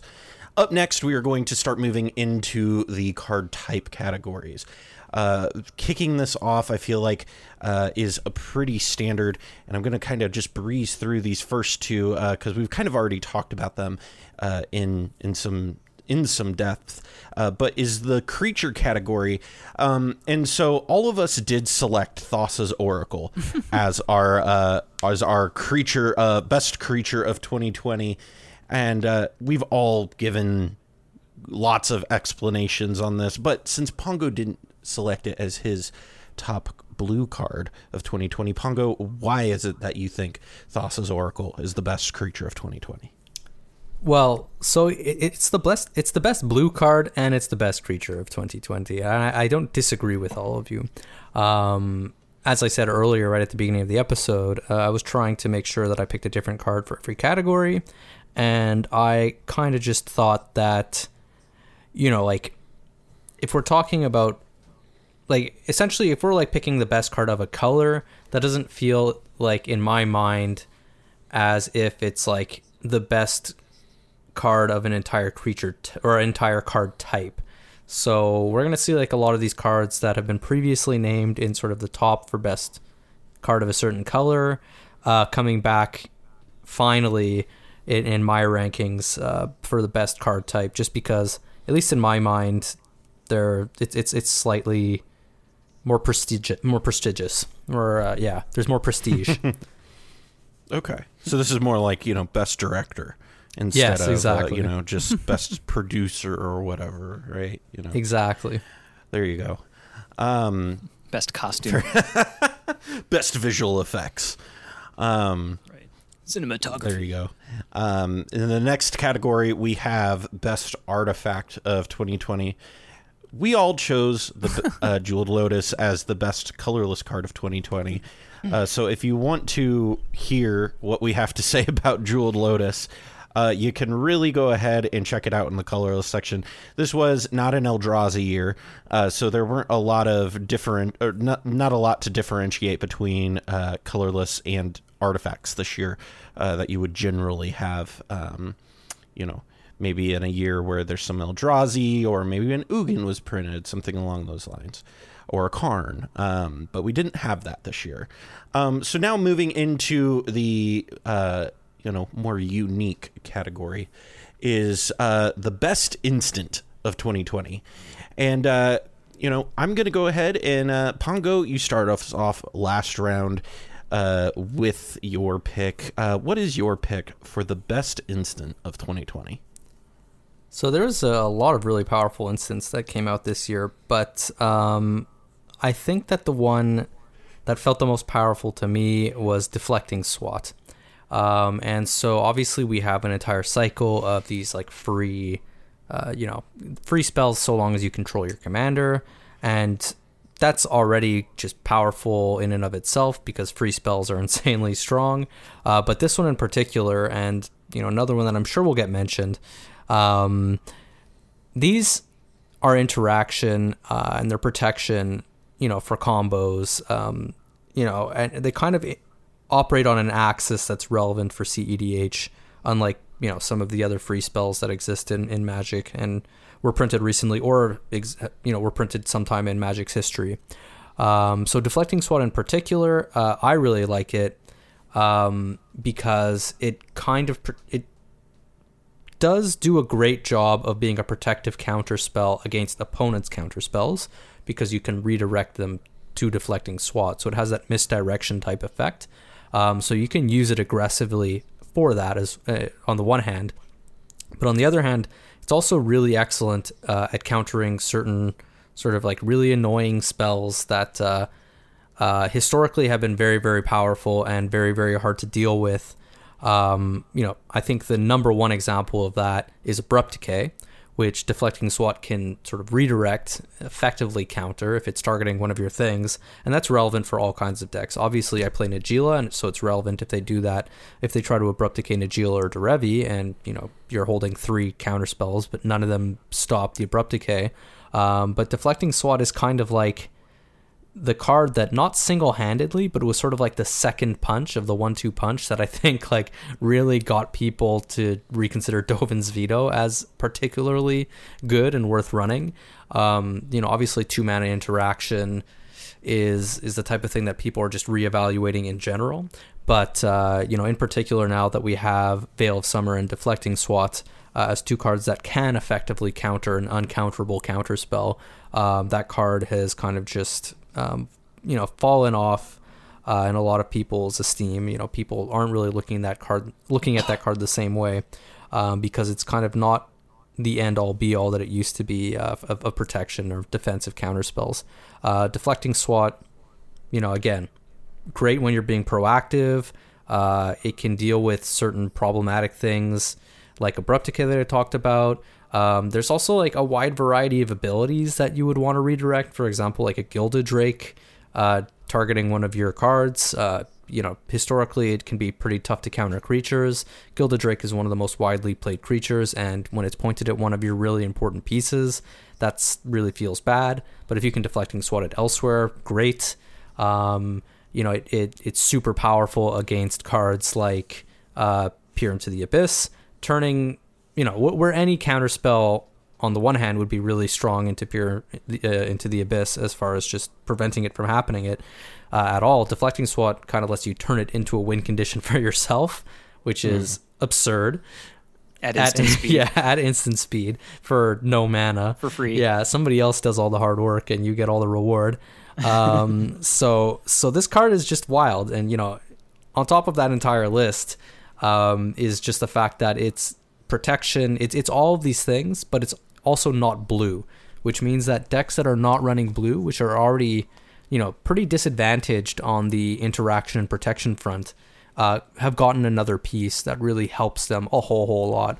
And that's one of the big reasons why I feel like Deflecting Swat kind of edges out a card that I imagine will be discussed shortly.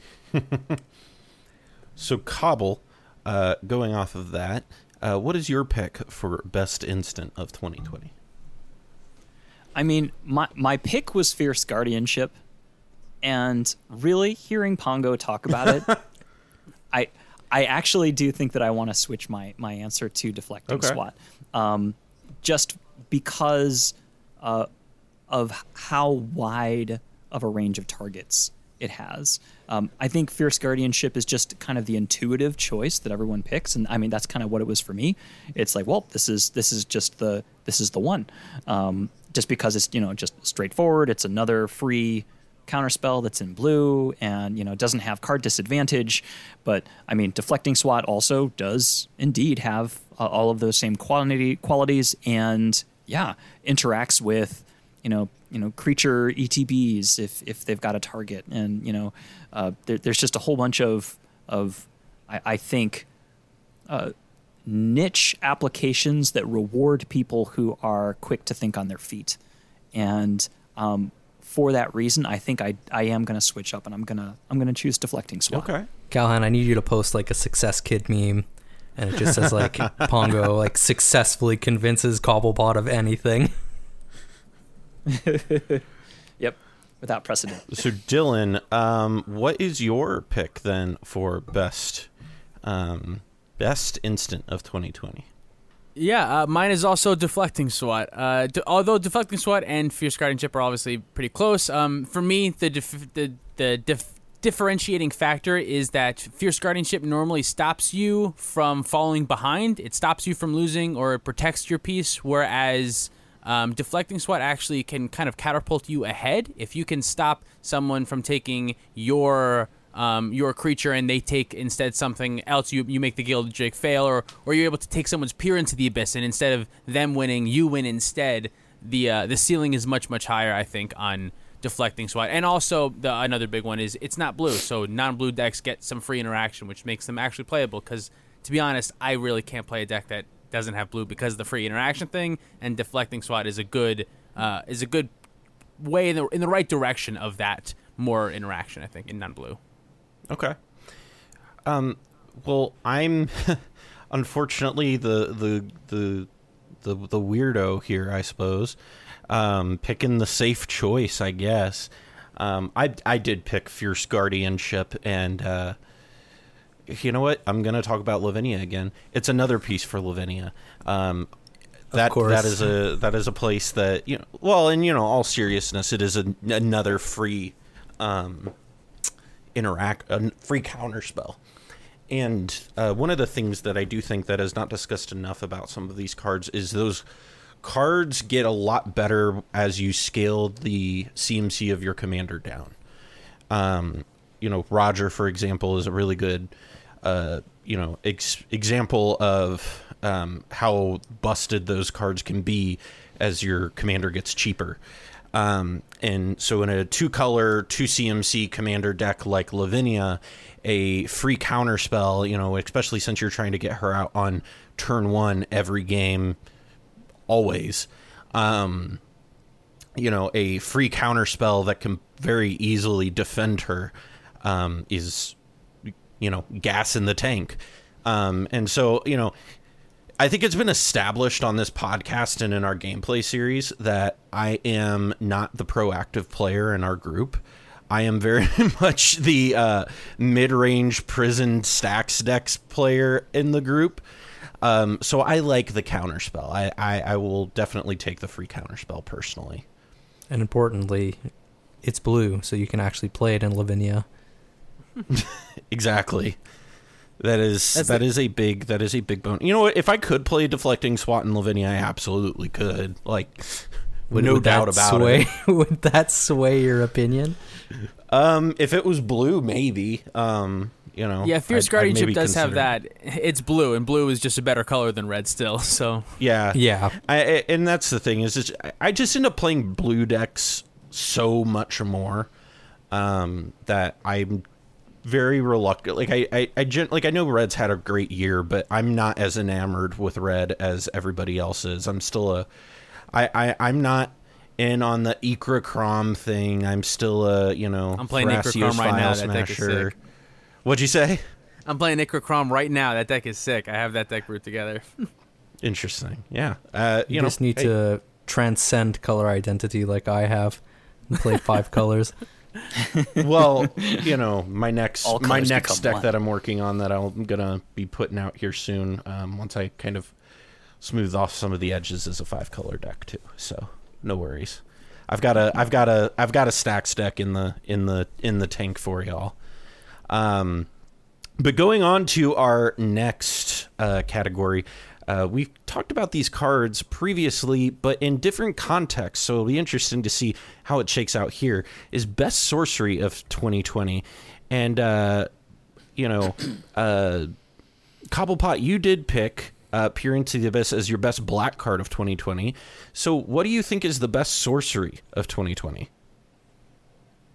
I mean, not going to lie that, Peer into the Abyss is definitely a consideration for the best sorcery. And maybe at one point in the year, if you were to ask me this, say a month or two ago, I probably would have chosen that as the best one. But since then, we've seen Commander Legends come out, and we've had the printing of Jessica's Will, and this is one of those cards where there was kind of stratified, kind of divided. I would say acceptance of it when it was, first announced. And, some people thought, wow, this is really great. And some people thought, this is okay. And I think as people have gotten some runtime with it and have been able to play with it, I think universally people have kind of all come to the agreement that this is a significant departure from maybe what it was originally expected to do. This is a card that very, very consistently is going to give you 5, 6, 7 mana for 3 mana invested, and most of the time will get you 3 cards on top of it. And for the direction, the trajectory that the metagame is taking right now, with everybody going, ham with their turbo Nas, their really greedy, high acceleration kind of types of game plans that they want to do. I mean, of course, we're going to continually go back to that gameplay with the turn 1 Jessica's Will going into the Pure and all that kind of stuff. That's not the typical use case, but I mean, sure, you can use off the back of Jessica's Will. There's a whole bunch more ways to get a turn 1 Chrome. Yeah, I mean, it's certainly a great example of the ceiling for that card. Right. But even the floor of this card is still, I mean, the floor of the card is what? Seething Song. Right. And, you would still see Seething Song in, some fringe use cases, but I think this is one of those cards where people are very rarely going to be using it in that floor case. Most of the time, you're going to be seeing 3 cards and getting, a ton of mana out of it. And in the shells that are running it, they are always, always, always going to have a way to make use of those cards and of that mana. So it's just always an excellent card, and it's, early game, late game, it's always an excellent draw off the top. Absolutely. So Dylan, what is your opinion on what the best sorcery spell of 2020 was? Actually, before we even move on to that, one thing that just clicked with me, like I am this moment years old when I realized that the will cards were all modeled after and named after Yawgmoth's will. I just made that realization, and that they're all like people from that story, like time period. That took me way too long to process that information. You have to work in that squirrel meme or whatever. You're like, dun, dun, dun, the somehow dramatic chord. But yeah, so anyway, now that I've made that realization at finally a month after its release, Dylan, what is your pick for best sorcery of 2020? I did not go with Jessica's Will, although I do think it's very powerful, and time may change. As time changes, my opinion may change about this. But Peer into the Abyss is just a card that I've cast more times. Jessica's Will is still very new, and Peer into the Abyss wins me the game almost every single time. I mean, basically any time it resolves, it wins me the game. So Peer into the Abyss is going to be one for me. I just think it's such a powerful card. It adds so much to the ad nauseum strategy being in a second copy. And like I said before, it can draw you your half your deck no matter what. Doesn't care how much your life total is. But Jessica's Will is very powerful, especially Jessica's Will with Underworld Breach, getting to fire off a Jessica's Will multiple times in a turn to make your breach go a little bit longer using the top of your library and just adding a ton more mana. It's definitely a very powerful card. But for me, Peer into the Abyss is the one. Absolutely. Pongo, what is your opinion? Yeah, so probably will come as no surprise to anybody that this is where Peer into the Abyss makes it onto my list. So I think, everybody raised some very good points, but, as much as I said that Jessica's Will was sort of like the best or, my favorite red card of 2020, I don't think it really holds a candle to Peer into the Abyss in terms of absolute strength. Jessica's Will, obviously, while it is very powerful and oftentimes will just kind of be Seething Song at minimum, is really at its best when you're playing low casting cost commanders. And one trend that we've seen in a lot of these sort of Turbo Nos decks that would maybe want Jessica's Will is that they tend to be playing more expensive commanders because these cards are not in the 99 or the 98, so they don't hurt your ad nos curve. And additionally, you kind of just want to have something that can take advantage of the fact that you've built a very sort of synergy-based deck, which is to say that your deck is predominantly mana sources, and then you're using those mana sources to synergize with either one card type win conditions like Peer into the Abyss or Ad Nauseam, or wheel effects that also synergize with having lots of fast mana, or things like Underworld Breach, which further synergize with having just lots of fast mana and lots of mana. So being able to pour sort of a lot of mana into more expensive commanders means that Jessica's Will isn't always at its best, in my opinion, in those types of shells, because you're not always going to have access to your sort of outlet commander. Or, you're going to have something better to do with your mana, which is oftentimes going to be doing something like casting a Peer into the Abyss. And exactly to Dylan's point, this is the type of card that is a major payoff for those decks that are just looking to essentially mulligan into lots of mana and then find some sort of payoff for that. Absolutely. My pick was Jessica's Will to even it out. And I had made that pick far before I saw either the Peer into the Abyss picks. But it really comes down to me for the fact that it's just gas. Every time I've ever seen it used, it always leads to either a win or some sort of insurmountable advantage from the player who has it. And like I said, there is that sort of floor there where,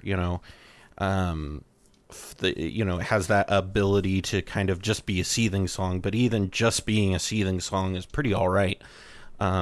Considering that decks that even want to be playing seething song like this just feels just straight up better than that. So for me, when it's a seething song, it's still better than a seething song a lot of the time because it's not going to be bound to 5 mana. A lot of times it's going to be 7. Well, yeah, but conversely, it could be worse, right? This is Spirit to the Abyss is always drawing me half my deck. Right. Yeah, exactly. That's also true. That is fair. But like I said, Jessica's Will, it doesn't kill you off of a Nas. It certainly makes the game a lot easier to play. And I think something that I don't think gets mentioned enough is how it really powers up mono red strategies in a really powerful way. And I don't think that the increase in power to Godo has not been discussed nearly enough throughout the community. And I think some of that is because, we all have kind of the short attention span where we're all attracted to the new thing. Everybody wants to be playing the new commanders and always want to do something new and interesting. Godo, I feel like, is significantly better than it was a month ago, just off of the back of Jeweled Lotus and Jessica's Will. And that is... What'd you say? I said, dude, yes. I think Godo players are just biding their time. You could even say Godo players are waiting for the next big tournament where they can just bust out all these new cards that they've gotten and just absolutely mop the floor. And then everyone will be like, whoa, Godo got Black Lotus and Godo got a 7 mana ritual. Like, when did all this happen? Somewhere Ryan is smiling right now, because I'm, discussing about how it's still like, if I'm going back to the tier list, I still think it's like a B or C tier, commander in deck. But the fact that Jessica's Will has powered that up, here's another one for you. When you look at, Dylan, you've been playing Tim the Jessica some.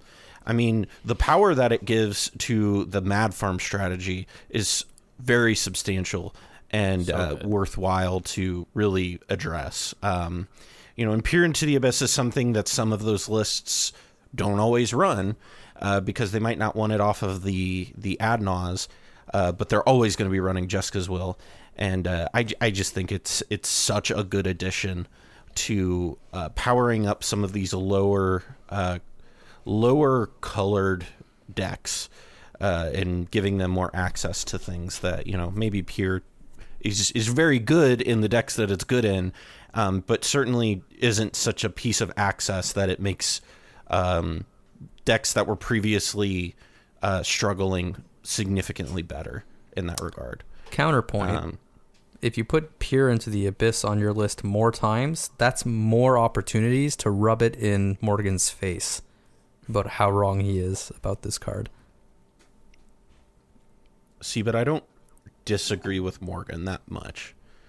Like, I think that he has a bit of a hyperbolic take on it, but I don't think it's like... I think it's certainly overblown how good it is from certain angles, personally. I'm not super familiar with the take, but I can tell you that Peer into the Abyss is nutty good. Let me clarify. I don't think it's bad. I do not think it is a bad card. But there are certainly voices on the internet in the cEDH community who believe that it is cobblepot. I'm joking. Who think it's a lot better than I really evaluate it at. And I still think it's really good, but I don't think it's the best sorcery of 2020, personally. But do you think it's cobblepot? Do I think it's cobblepot? I don't think it is. I think I'm cobblepot. I think it definitely personifies what I think of what cobblepot plays, certainly, at least this year. I feel like most of your brews this year have somehow, outside of like the Kenrith lists, have been on some sort of Peer strategy. It's felt like. Yeah, that's probably true. But anything with black has Peer in it. That's fair. But moving on to our next category, we're going to kind of breeze through this one here a little bit just because we've already discussed this card in depth.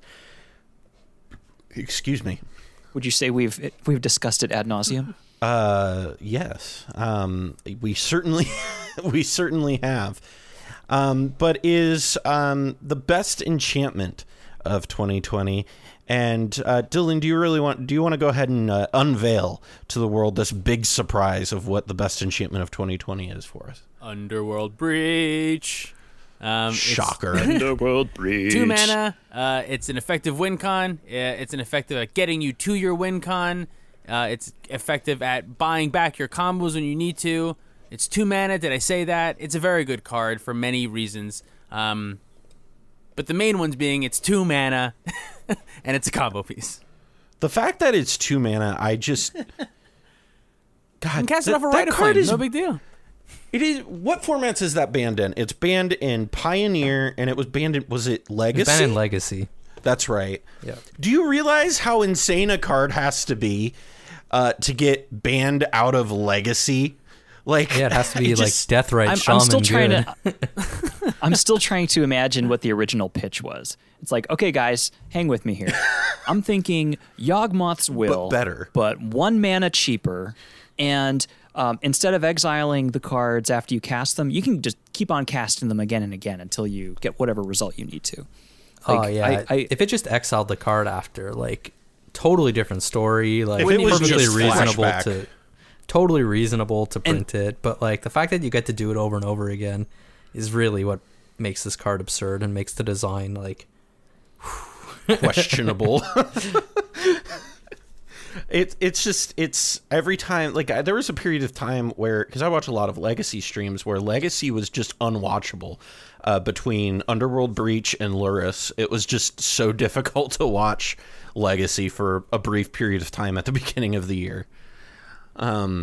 Yeah, and like you said, I think being able to reuse spells, like being able to Demonic Tutor for Underworld Breach, and then escape the Demonic Tutor for Brain Freeze, and then cast Brain Freeze and fill up your graveyard, and then escape the Demonic Tutor for Lion's Eye Diamond, and being able to get all of that there just with the same Demonic Tutor, just casting it over and over again and finding a win from nowhere if you have enough cards in your graveyard and enough mana.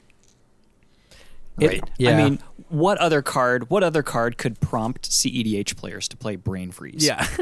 It really should have had the Yawgmoth's Will clause of like, if a card is put into your graveyard this turn, exile it.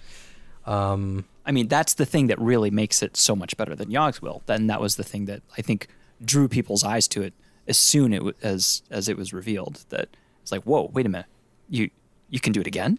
Really? Really? Gavin, did you forget something?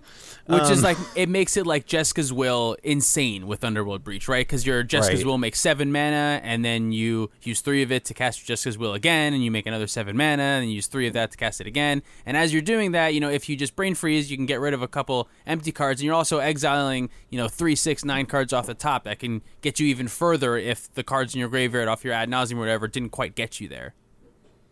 Right. Yeah, I suppose it's only fitting. If I've learned anything from playing Hades this year, it's that you can never escape the underworld. It has a way of just pulling you back in all the time. There's no breaching the underworld, you might say. Well, once you have, it pulls you back. All right. So, Callahan, would you say that Destiny Spinner also contends for the best enchantment of 2020? Get out of here. I mean, you're not wrong. I guess it makes your Underworld Breach uncounterable. It does make Underworld Breach uncounterable. And it's in green. Yeah. So anyway. Sorry. I deserve that. Moving on. So on to our next category is the best Planeswalker of 2020. My original pick was Oko. And then Pongo kindly reminded me. Printed in 2020. Yeah, I was kindly reminded this morning that Oko was printed in 2019.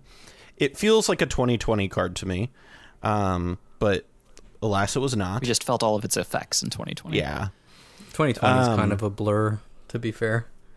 I thought Dockside was printed this year. I will be honest with you. Yeah, I thought that for a moment too. I feel like it didn't really pop off as much as it had until like post Flash. Right. I think it took a second because everyone had to see it and play, and then everyone had to play the second dock side. You know what I mean? Like the first person who plays the dock side is not good, but then I mean it's good. But when you're the dock side, when you play the dock side after the other guy plays the dock side or whatever, then you're like, oh yeah, if I play it, then they have to play it, so then everyone has to play it. Right. Smothering Tithe. So anyway, best Planeswalker of the year. Pongo, what was your pick for best Planeswalker of 2020? I feel like this one's going to surprise a lot of people. Certainly a lot of our viewers might be a little bit surprised to hear this one. But my pick for the best Planeswalker of 2020 was Tevesh Szat, actually.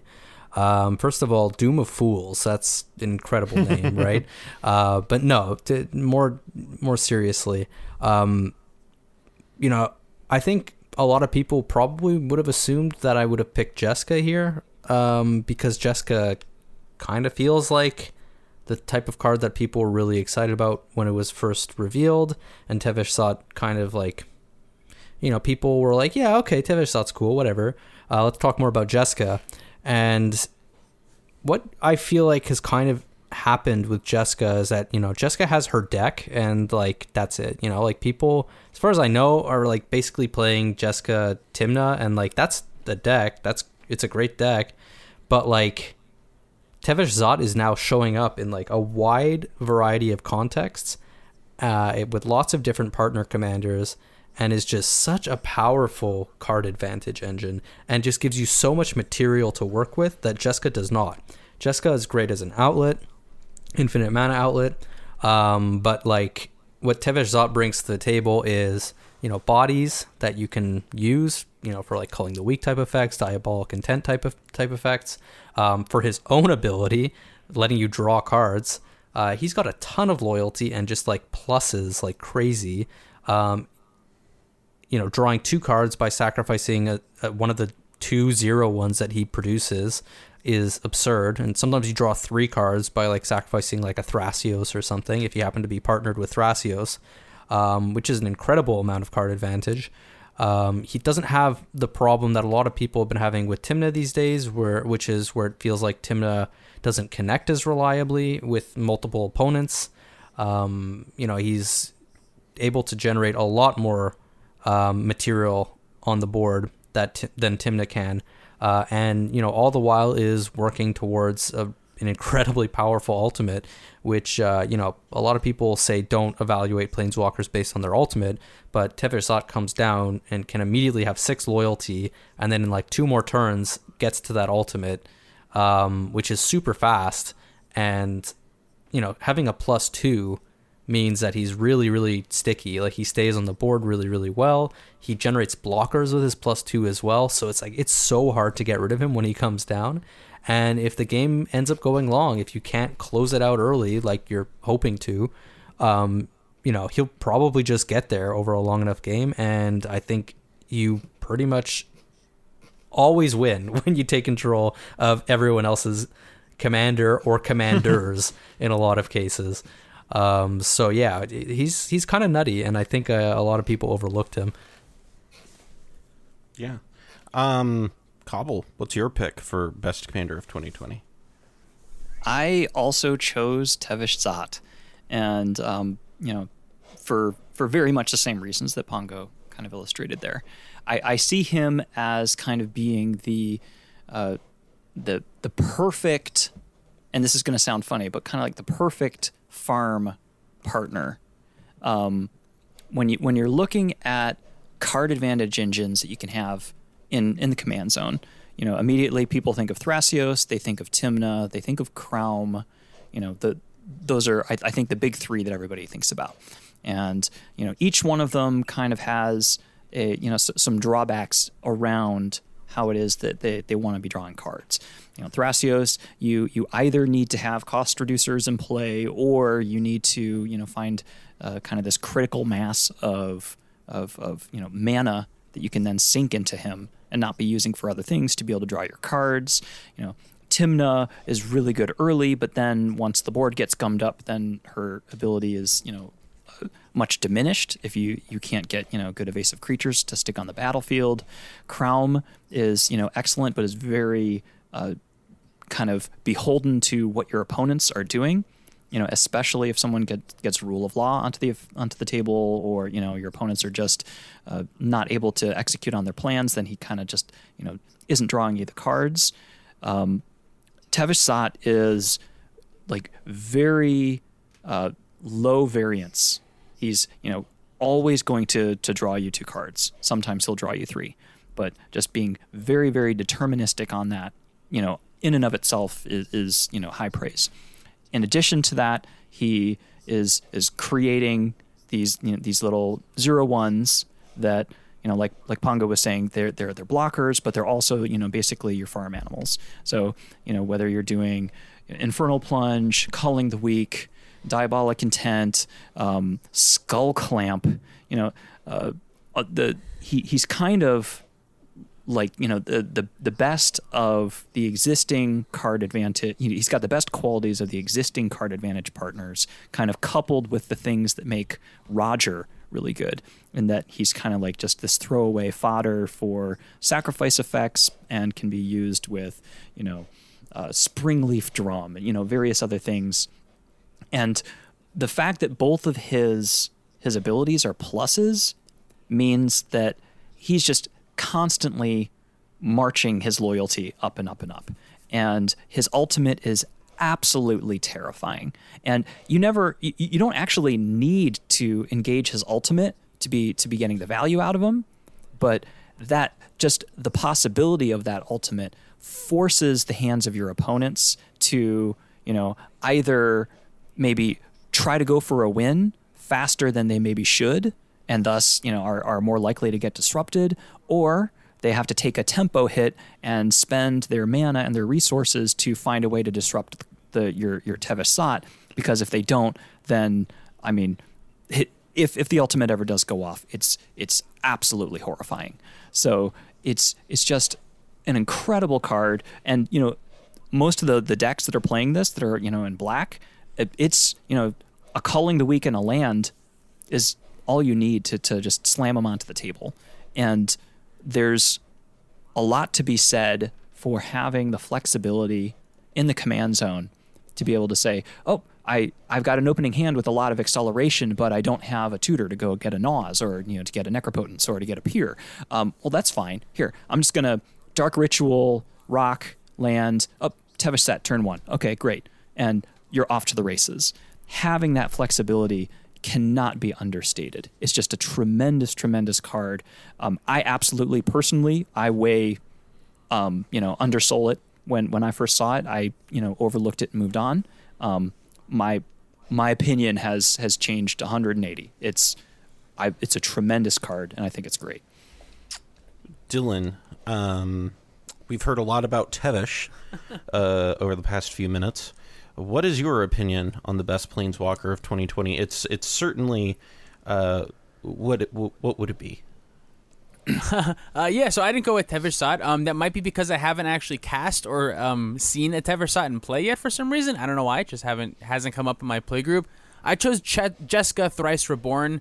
I think Jessica did a lot for the Mad Farm strategy. I think it brought it to be an actual deck. I didn't really think Mad Farm was a deck before when it was with Bruise and Timna. It didn't have the consistency for me. But I played it a little bit with the Timna and Jessica. I think Jessica, although doesn't offer direct card advantage, she does offer card advantage in the sense of normally you're 3-for-1ing when you cast her. And not only that, you're also normally getting rid of mana dorks a lot of the time, which means that in a weird way, she's kind of ramping you. She's not, but she's providing you, declining your opponent's their mana advantage is in some way increasing your own mana advantage, I think anyway. She's also 3 mana, so she's much easier to cast much quicker. This is cEDH, so we can make 5 mana on turn 1 pretty easy, but we can make 3 mana on turn 1 even easier.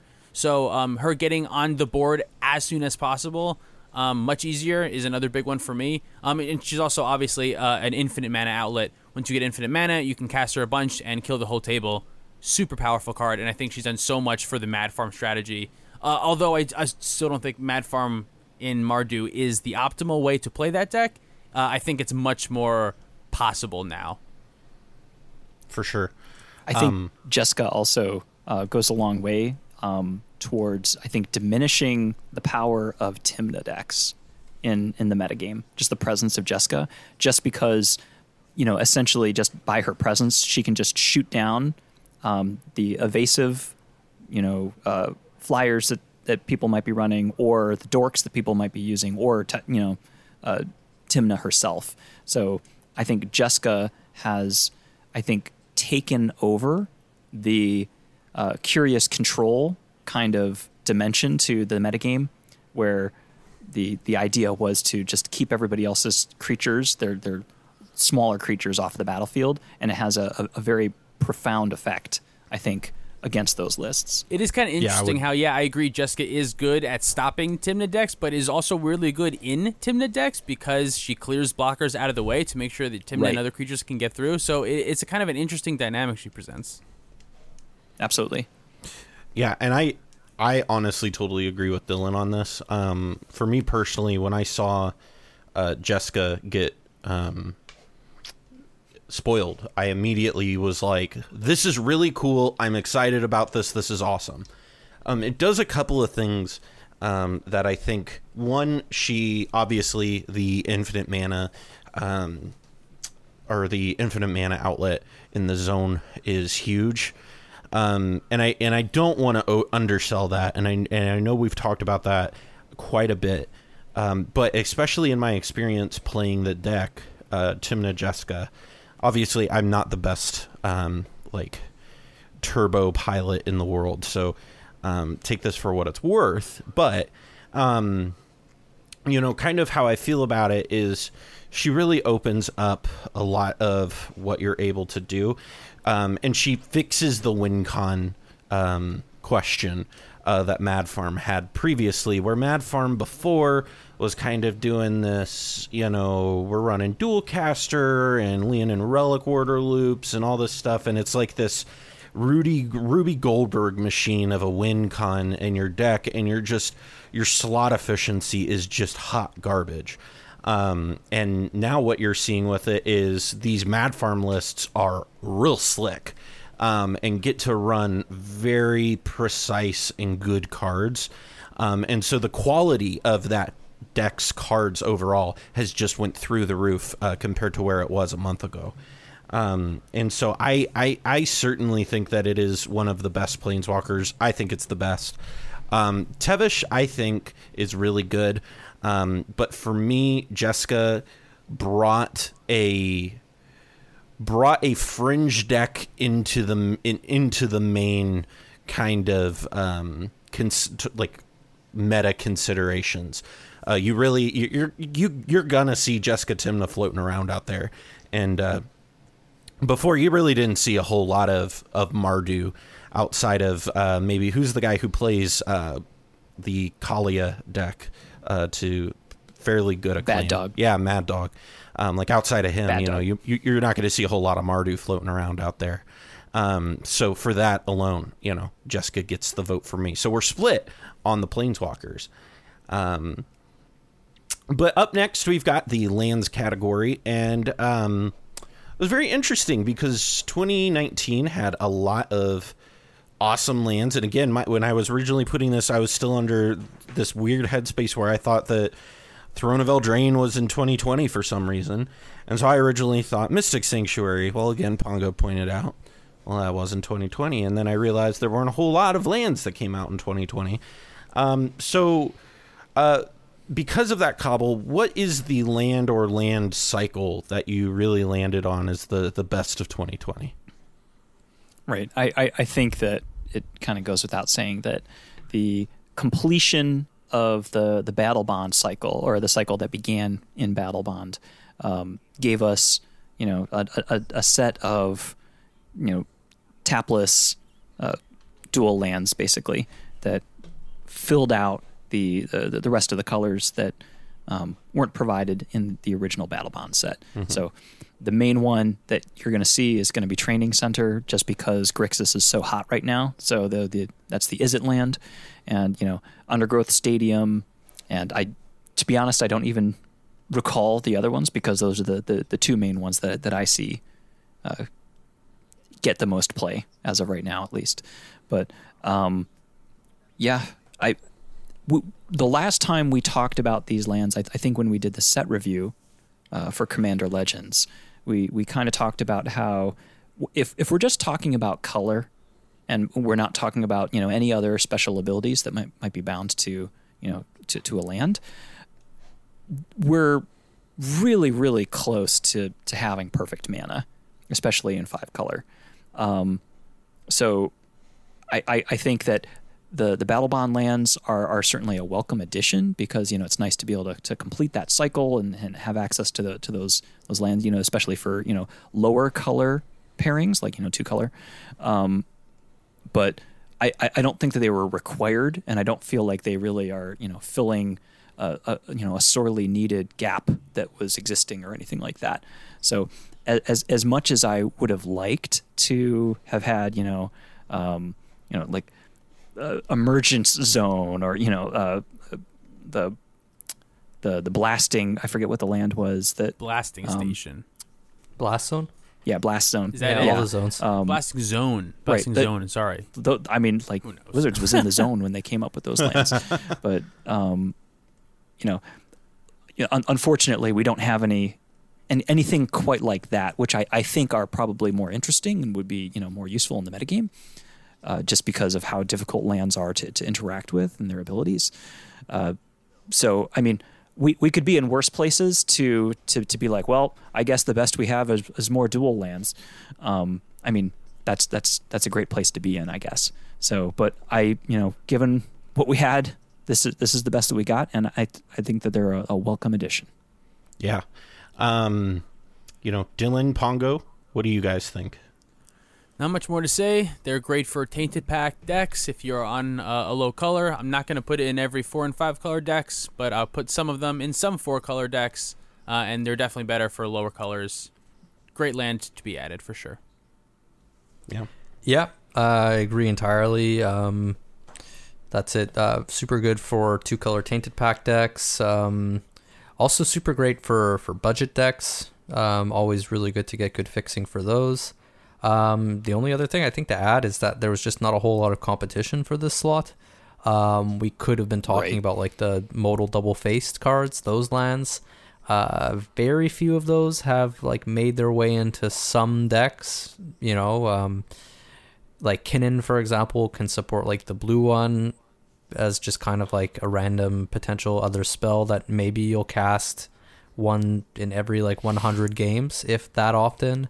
I know that Michael on Heliod is playing a surprising amount of the white ones, just because that's a deck that wants to have like that higher spell density while also playing like a slightly higher land count, and apparently can get away with playing tapped lands a little bit more often. But overall, I don't think that those have really like made their way and sort of penetrated into like the broader cEDH sphere nearly to the same extent as just sort of generic fixing lands like the Battle Bond lands. I have played a little bit of Shadow Skull Smashing, the red mythic, if that counts as a land. I don't think that it's great, but I do think that it's definitely considerable if you're in a low-color red deck. The removal side of it is not fantastic, but it definitely can be helpful, and the 3 life for it to become untapped is going to be mainly irrelevant unless you're playing Ad Nauseam, which if you're playing red, you're probably playing black, so you might be. But I do think Shadow Skull Smashing is a decent consideration, maybe, as a worthy note. I agree. I think that's like the only one that's a consideration in many respects, and comes close to challenging. I would agree with you. It comes close to challenging some of these lands, and is the one that's seen the most amount of play in cEDH. Yeah, absolutely. On to our last card based category. Is the best reprint of 2020. And I was going to toss this to Dylan, but Dylan said, no idea, sorry. I'm not familiar with that card, Dylan. I'm sorry, I don't keep up with reprints very much. After looking at what you guys said, I think I have an opinion, but I don't really know. Okay. Well, I'll start it off here for us. And my opinion here is I would give this slot to 3 visits. And the reason being is 3 visits was definitely in need of quite the reprint. And a lot of people are just going to go, oh, yeah, it's just an uncommon. It just gets you a forest. But, yeah, it also gets you a forest. And it can be a non-basic forest. And it's really good in the decks that it sees play in. And a lot of times in, like, teamer decks want to play 3 visits. And maybe some of these Sands Black decks want to be playing just 3 visits. And I'm always a fan of those decks getting accessibility to more people so we can see more variety in our metagame. And 3 visits being reprinted certainly made people more definitely want to be playing some decks that can play 3 visits a lot more than they were maybe when it was, a couple $100 card. But Pongo, what is your pick for best reprint of 2020? So I picked a card that I think people are actually playing. So I think shots fired, duck. I actually think there was a lot of really good reprints this year. When I saw this category, the first thing that came to mind was actually like Carpet of Flowers and Ristic Study, which got reprinted, I think, in like Mystery Booster. And in Jumpstart. And in Jumpstart, correct. Ristic Study was in Jumpstart. Yeah, both cards that, see a lot of play and are very, very powerful in this format. And, the more copies of them circulating, the better. But the card that I ultimately ended up going with was Vampiric Tutor. And I know it's not like the most glamorous pick. It's not the most exciting pick. But this is such a staple in the format. Having this be $80, $90, $100, is certainly something of a barrier to entry. And now, I think they're going for half that price, $40, $50, at least for the time being. But that price is not going to stick for sure. Like, pick up that card while you can, run out and buy yourself 1 or 2. And yeah, because I fully expect that card to be back up in the $100 range, before too long, just because it's such a powerful card. And you play it in every single black deck, bar none. And you play it, I think, in the majority of decks in the format.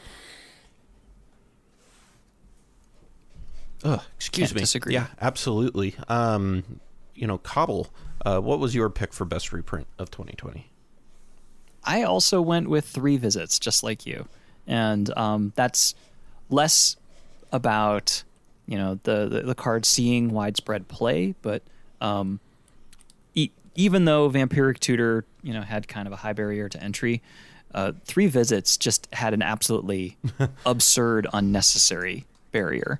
And, this was the first time I've ever actually been able to get my hands on one, because I was not going to spend $90 on Nature's Lore.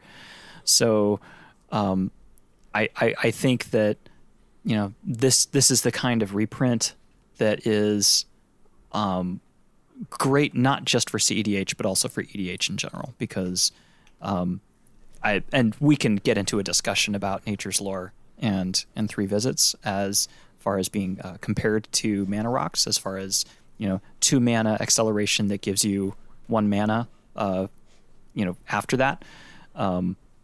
I think that they could see more play, but that's maybe a discussion for maybe another forum. But it's a great reprint, and I'm glad to finally own one. And I know that I'm not the only person in that position. Yeah, absolutely. And the new art, good grief, it's beautiful. Yeah. Dylan, now I will said say, no idea, sorry, but what'd you end up landing on?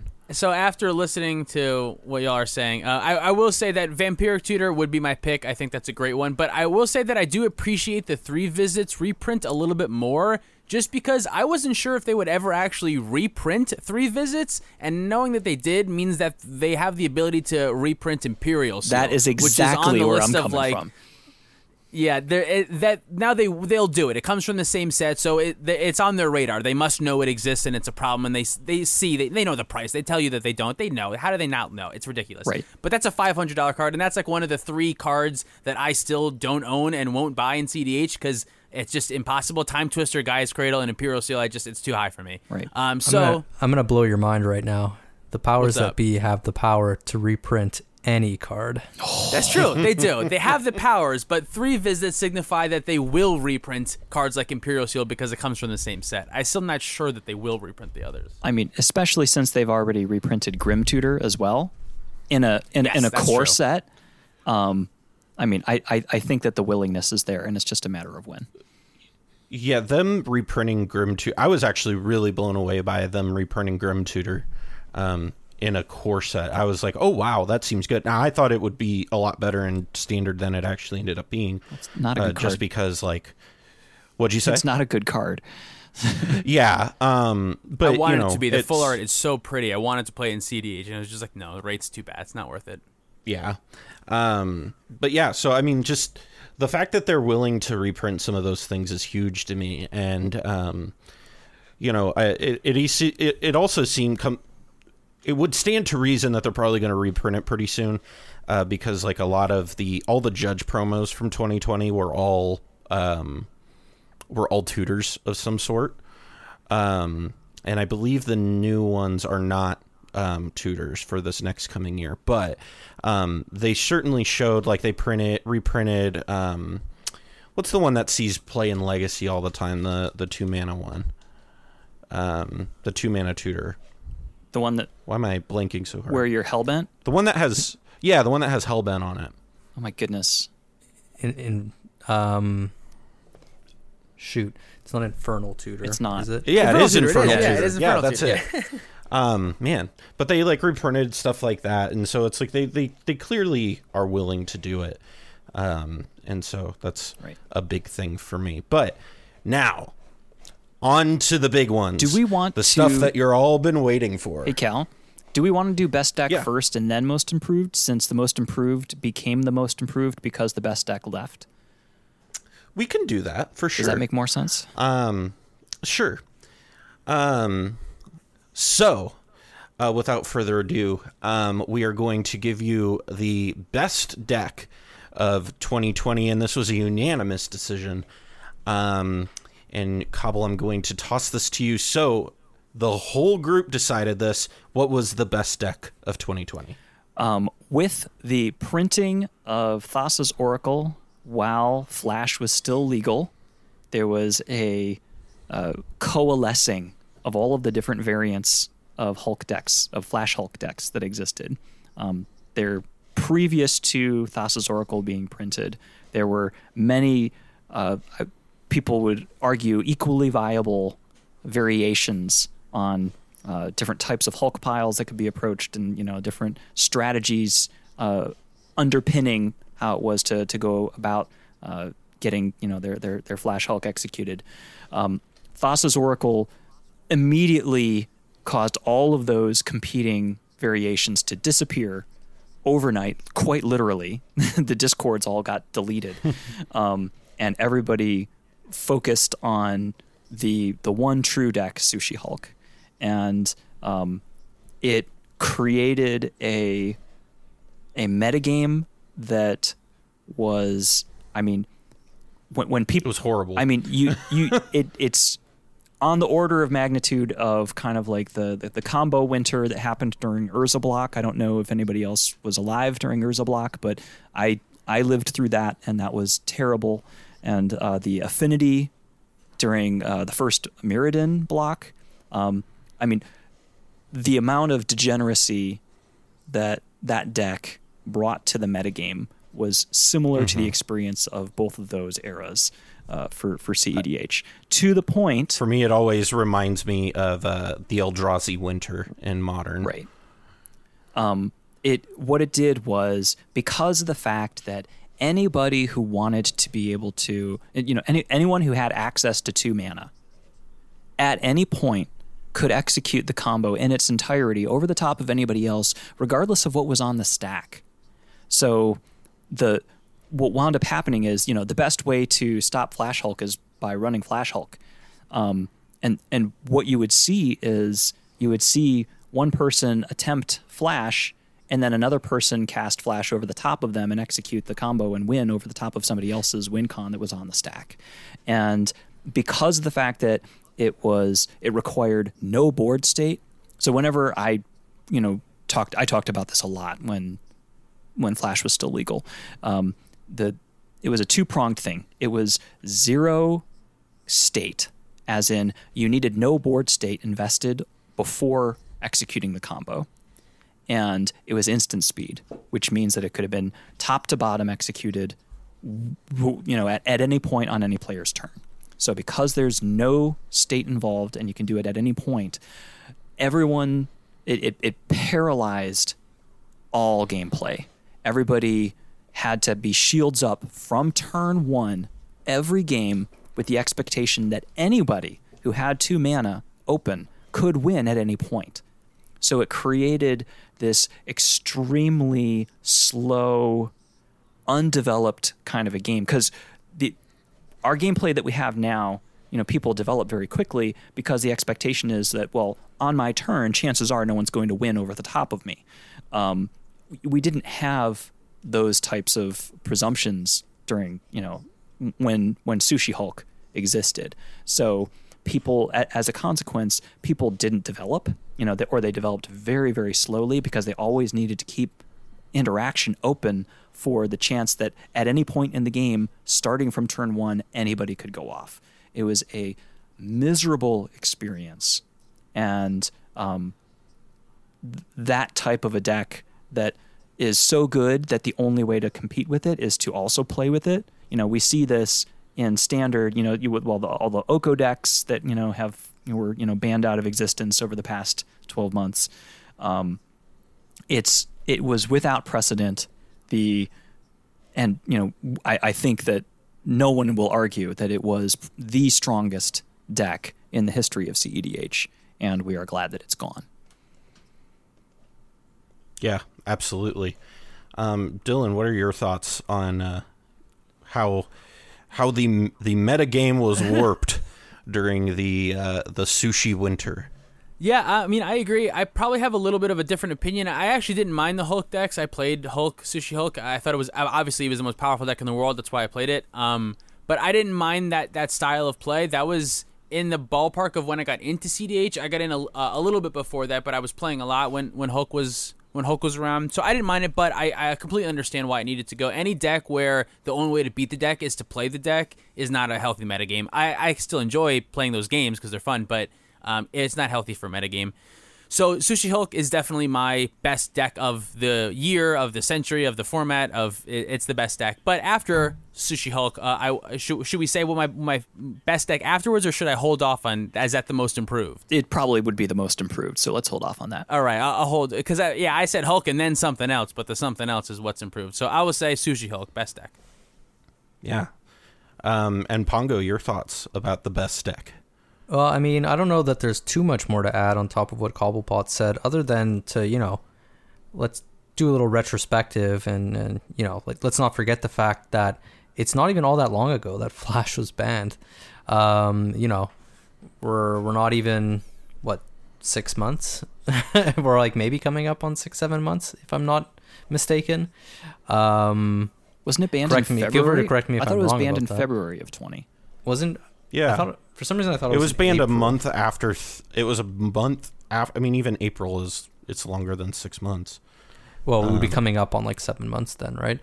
Oh no, wait. I'm just tired. Anyway, excuse me. Yeah, but in any case, it hasn't even been all that long, and so certainly I think that it took some amount of time for the meta to adjust, and we're kind of settling into a new space now. And I think it really took until just a few months ago for us to really kind of settle into what's sort of the heir apparent to Sushi Hulk. So I think that's, we can finally start to actually discuss what the sort of new meta is, following Sushi Hulk's sort of untimely demise. And I do think that it's warranted, or it was warranted at the time. And, I'm glad to see that deck gone. Although I would say I am intrigued by the thought of what would the metagame look like now if it was still around, because I do Gross, feel like the disgusting. format has powered up so significantly within the last so year. much in this last year, yeah. That I do wonder, if we would be complaining about it as much. I think would we have seen any of? I don't think we have seen any of the creativity and deck design we have seen in the past year if it wasn't for the banning of Flash, because everybody would just be like, "Oh, we shouldn't do this. Just play Flash." I think, and so we'd see all these strategy pushing that into it. Right. When we talk about the most improved deck, I think that'll be an appropriate place to maybe talk about why I don't think that's the case. I think that Sushi Hulk would still be reigning supreme and making everything else just untenable. Yeah. Well, so for the most improved deck of 2020, drumroll please. The best deck of 2020, or the most improved deck of 2020, is the Turbo Nas archetype. And so, Dylan, if you would, just give us a little bit of background on what Turbo Nas is and what's made it so good here this year. Sure, yeah, I can do my best. So Turbo Nas is trying to cast Ad Nauseam as quickly as possible, and having such a low mana cost throughout your deck that your Ad Nauseam will win you the game, normally with Thassa's Oracle Consultation, sometimes helped out by Underworld Breach. Lion's Eye Diamond with Brain Freeze can also help you mill out your entire library to find the Oracle if you weren't unable to, or to mill out all of your opponents if you needed to do it that way. I think it's probably, if you ask most cEDH players, if they would probably tell you that Turbo Nas is the best deck in cEDH, but they probably wouldn't agree on who the best commanders are it for. I think for a while, Crom and Tymna, at least for me, I assumed Crom and Tymna to be the best. Blue Farm was the best Turbo Ad Nauseam deck. But after all these new partners come out, I'm really not sure. You really want to be in Grixis more than anything. Your Tainted Packs and your Demonic Consultations are in black. Your Thassa's Oracles are in blue. Obviously, Ad Nauseam is in black. And then your Underworld Breaches are in red. So Grixis is where you need to be, but you can kind of branch out on if you want to be playing partners, or if you want to be playing Obeka, or if you want to be playing Kess, or if you want to be playing, like I said, whichever partners. But obviously, since we can play 4 colors, I think a lot of people went to the blue farm, which adds white to the Grixis, which really, in my mind, gives you Savine's Reclamation, making Intuition a 1-card combo, allowing you to, no matter what that they give you off of your Intuition pile, you'll still be able to find a win. And obviously, Grand Abolisher and Silence are really good in those decks as well as just Tymna being really good for white. I've recently been playing Crom Ikra, which is a 4-color, basically the exact same Turbo Nas deck, but I'm using Crop Rotation to find Emergent Zone and Beseiju.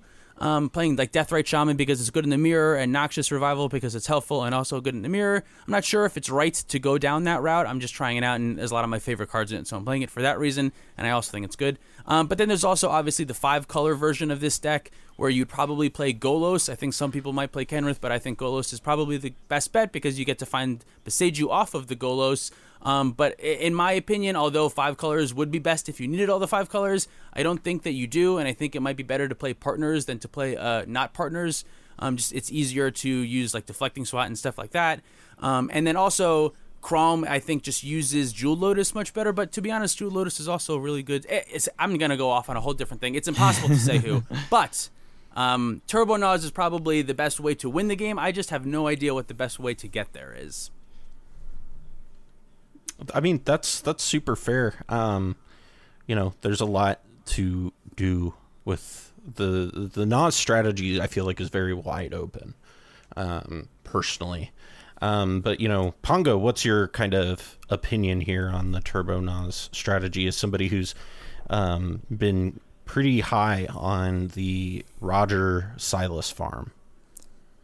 Yeah, so I've played a fair bit of Turbo Nas, and I do agree that it is certainly the most improved deck of 2020. And as everyone was alluding to and saying, the new red cards that we've gotten are no small part of that. Losing Hulk as sort of like another sort of like major contender, I think just puts it like way back in the forefront where people are looking for like the best deck to be playing. Nas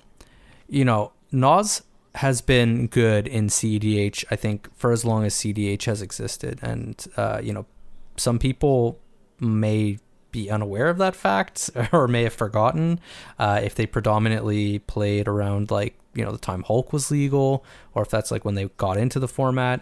But certainly like Nas was, I would say, the major pillar of the format up until Protean Hulk being unbanned, and, you know, kind of fell out of the spotlight a little bit, but it's only reasonable that it comes back to the forefront as sort of the foremost win condition of the format, you know, without really any kind of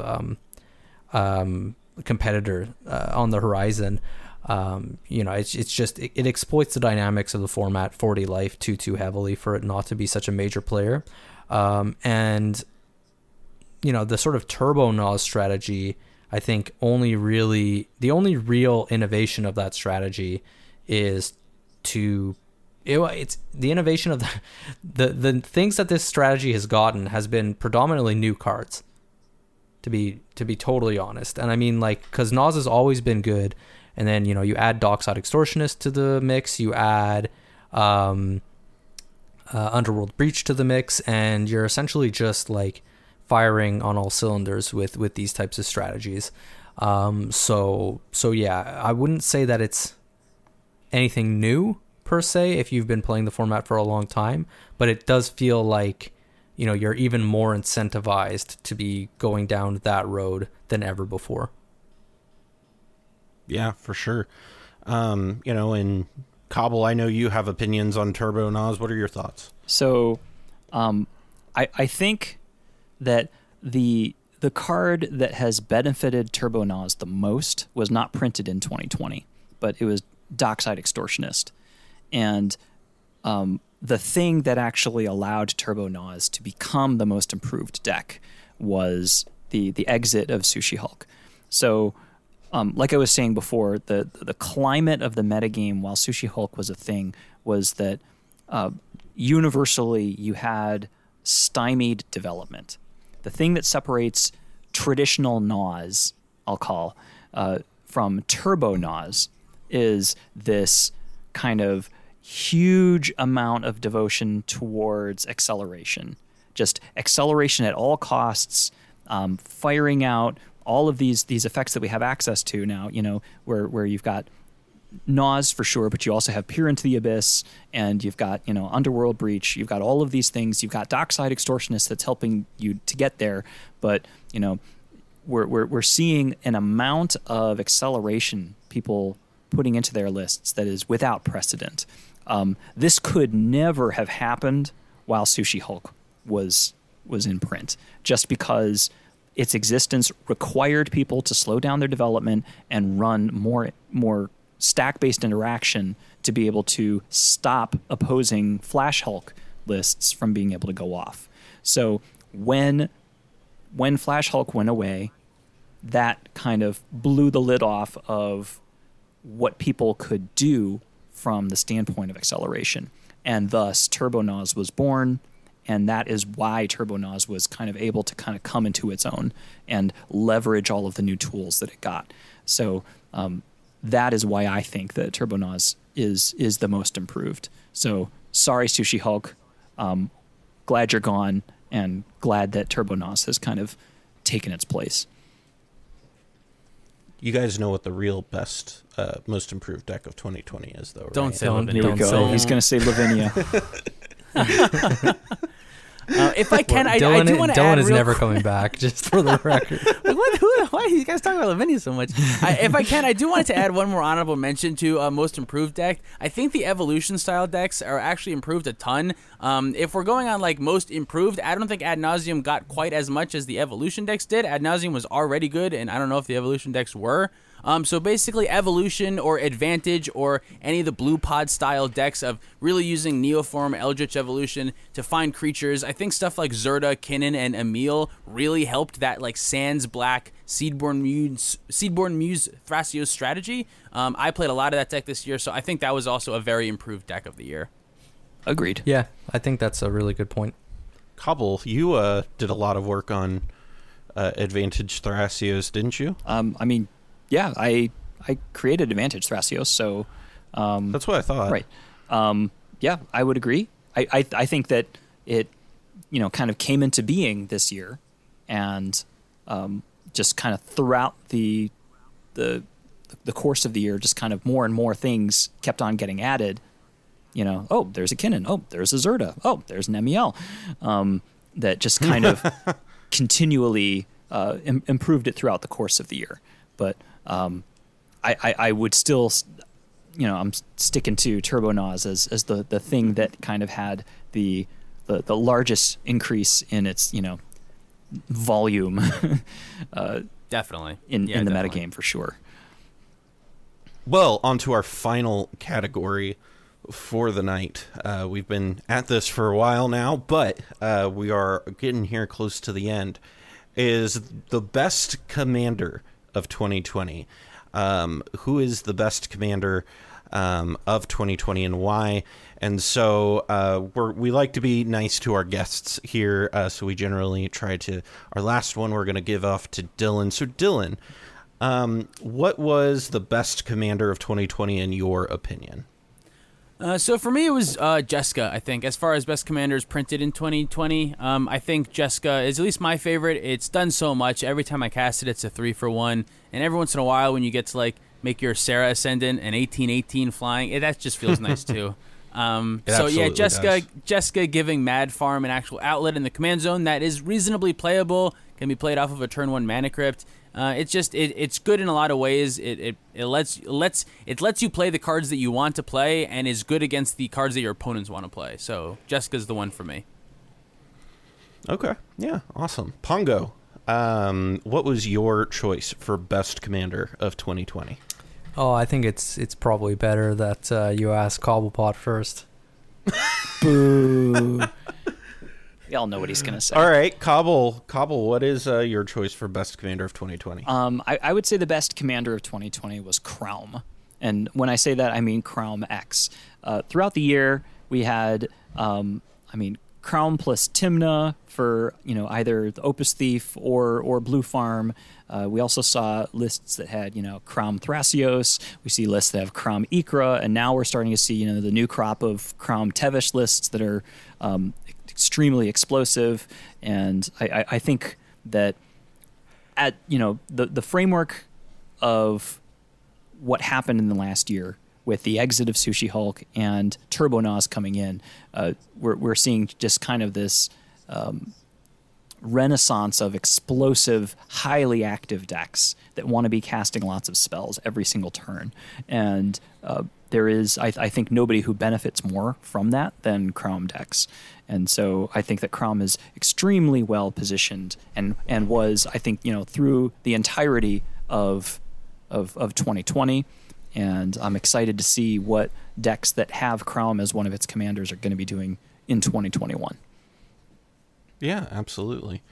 I know Braden will be glad to hear you say that. There you go, Braden. That one's for you. All right, Pongo. It's now around to you. What is your choice for the best commander of 2020? I noticed that you and I picked the same one. We so did why pick don't the same commander. why don't we hear it from you? So I chose Najeela as the best commander of 2020. My boy. Yeah, I would say that if Sushi Hulk didn't exist this year and it was banned in 2019, I would say that Najeela Tempo was the best deck of 2020. It's the most consistently good. It just I've never seen it be bad. It's just such a good deck, and it's like this Swiss Army knife of win conditions where everything's just so compact and nice and slim, and everything feels good in that deck. And I don't like playing it personally because it's just not the type of game plan that I want to be on, but I think it's the best deck in the format, and I don't think it's very close. But so Najeela is my pick for best commander. And so Pongo, obviously you picked that also, so expand a little bit there. For I'm a little biased, which is why I wanted you to start it off. But yeah, so I am biased, and I'm not going to try to hide that whatsoever. But I feel like Najeela has benefited from every card that we've talked about today. Pretty much, there's still a few, I would say, unsolved problems with Najeela in the sense that, like, it hasn't fully been cracked how to, like, play Underworld Breach in that deck. You could just jam it as kind of like a generic value piece and, like, do that. And, you can theoretically also just play it to, like, you could, like, theoretically, like, Demonic Consultation into it and then, like, Demonic Consultation again and then Demonic Consultation again. These are, like, all lines that you can do. But the main thing that, like, Najeela sort of has always had going for her is that, as Callahan was saying, it's like that deck is like a rock. It's got a plan that it plays to so consistently and plans that it plays to so consistently. And then, like, everything about that deck is just kind of built around effectuating that plan, or generating advantage or protecting that plan, or, defending yourself from opponents' win attempts, such that, like, it just feels fantastic to play. You don't usually have to mulligan super, super aggressively to find a ton of mana because the win conditions for that deck are, actually super mana efficient when you, like, look at them on the surface.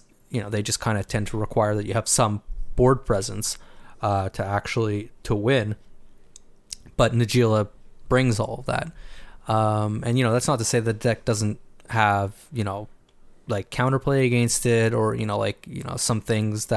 some pod dynamics that might be more challenging to play against, but there's never really been a situation where I felt like completely out of the game whatsoever playing that deck. And I pretty much, while playing that deck, always feel like I've got, some kind of option to convert into, like, a fast win, or to, interact with my opponents, or essentially just to generate some kind of advantage, adapt to any type of different pod. So, it's really kind of what you would expect out of a 5-color commander with 1-card win conditions. It's just got that perfect, in my opinion, combination of, like, linear play, in the sense that you've always got the very clear line of Najeela into Derevi, with, sort of like these, like, wide variety of choices you can make throughout a game, to adapt to different pods and to, like, pursue sort of different plans that the deck supports, like Adnaz or like Thassa's Oracle lines, in the event that that main plan doesn't seem tenable. So, where you trade some card advantage in the command zone against a deck like Thrasios Tymna, you just gain so much in terms of focus, as far as I'm concerned. And that is always sort of a strength of, like, a top-down deck versus a bottom-up deck, is this, like, ability to have your deck be focused around your game plan kind of, like, fully, as opposed to kind of just being a pile of cards. A lot of Thrasios Tymna decks, for better or for worse, ended up being kind of like good stuff piles. And the issue with those types of decks is, the whole plan is in the deck, and sometimes that leads you to not necessarily having, like, the best possible draws. Whereas with Najeela, you always have a plan in the command zone. And it's a plan, to win, as opposed to just grind value, which I think is, exceptionally powerful. So what I'm hearing you say is that Najeela is just a vehicle for you to continue standing on Derevi in a deck that can actually win. Correct. I don't deny that whatsoever. I think that was the thing that drew me to Najeela in the first place, was Derevi being a win condition in the deck. I seriously, I stand by here, and I'll say this as loudly as possible. The best version of Sushi Hulk was the Najeela Sushi Hulk, personally. It just got you from every angle. So good.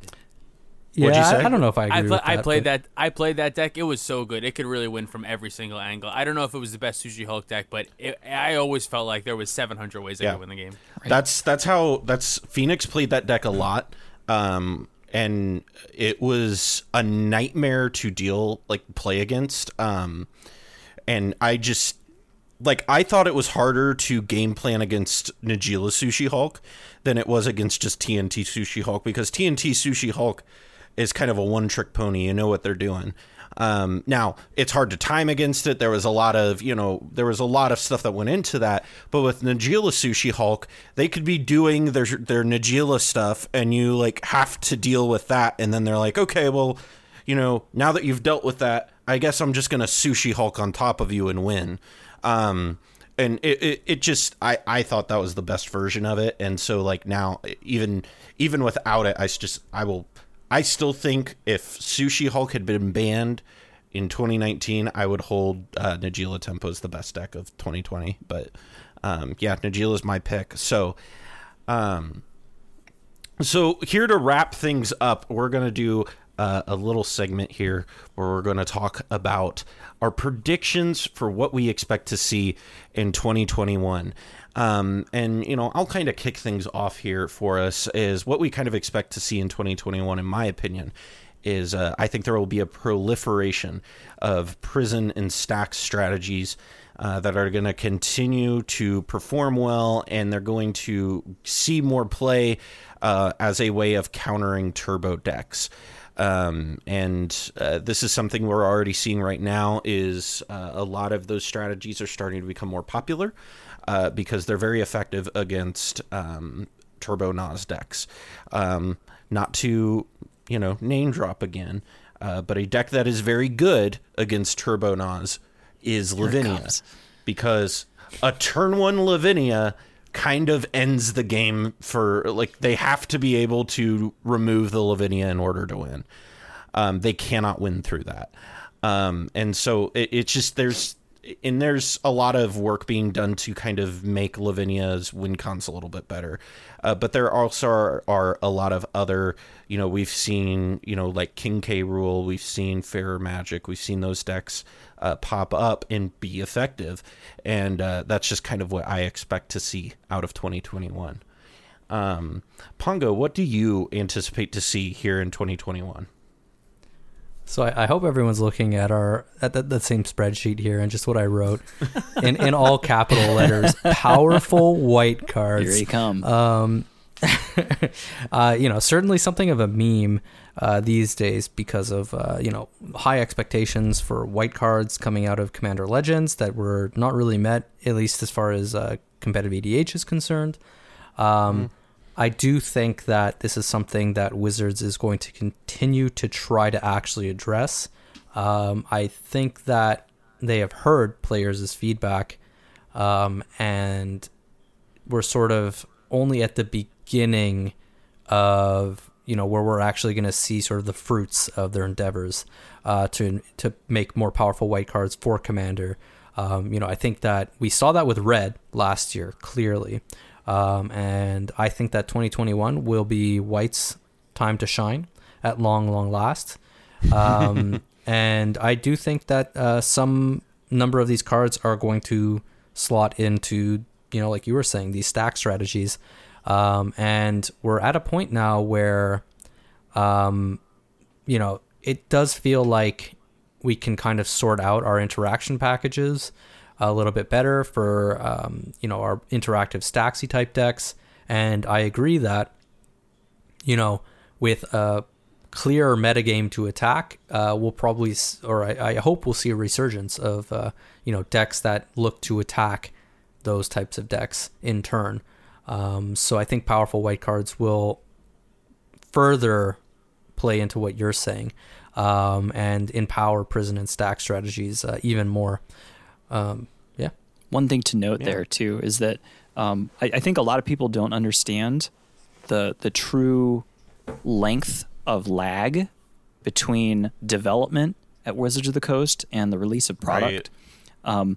They've been talking about, they're talking about increasing the power level of white and making some real intentional choices there to bring some power into that region of the color pie. The cards we're seeing come out now were designed multiple years ago, so there's a huge lag between those two events.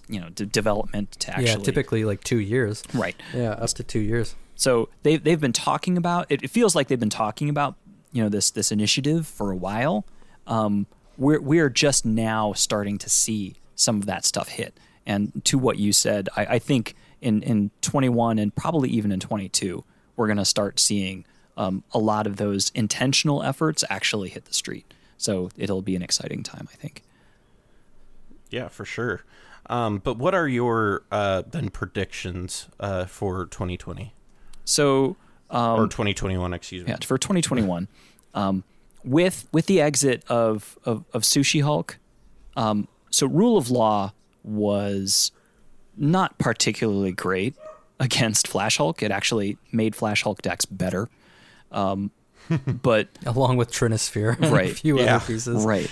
But with the exit of Flash Hulk, people, I think, there were multiple people in the community that kind of had the realization that Rule of Law, it was kind of the premier, most effective way of dealing with kind of the boogeyman in the format. Rule of Law makes it such that, you really can't execute a Thassa's Oracle plus Consult at all, unless you're willing to string it across turn boundaries, which is high risk. And also, it completely invalidates ad nauseum strategies and makes Underworld Breach strategies untenable as well. So it's kind of this, it's become the accepted stacks strategy for dealing with the metagame.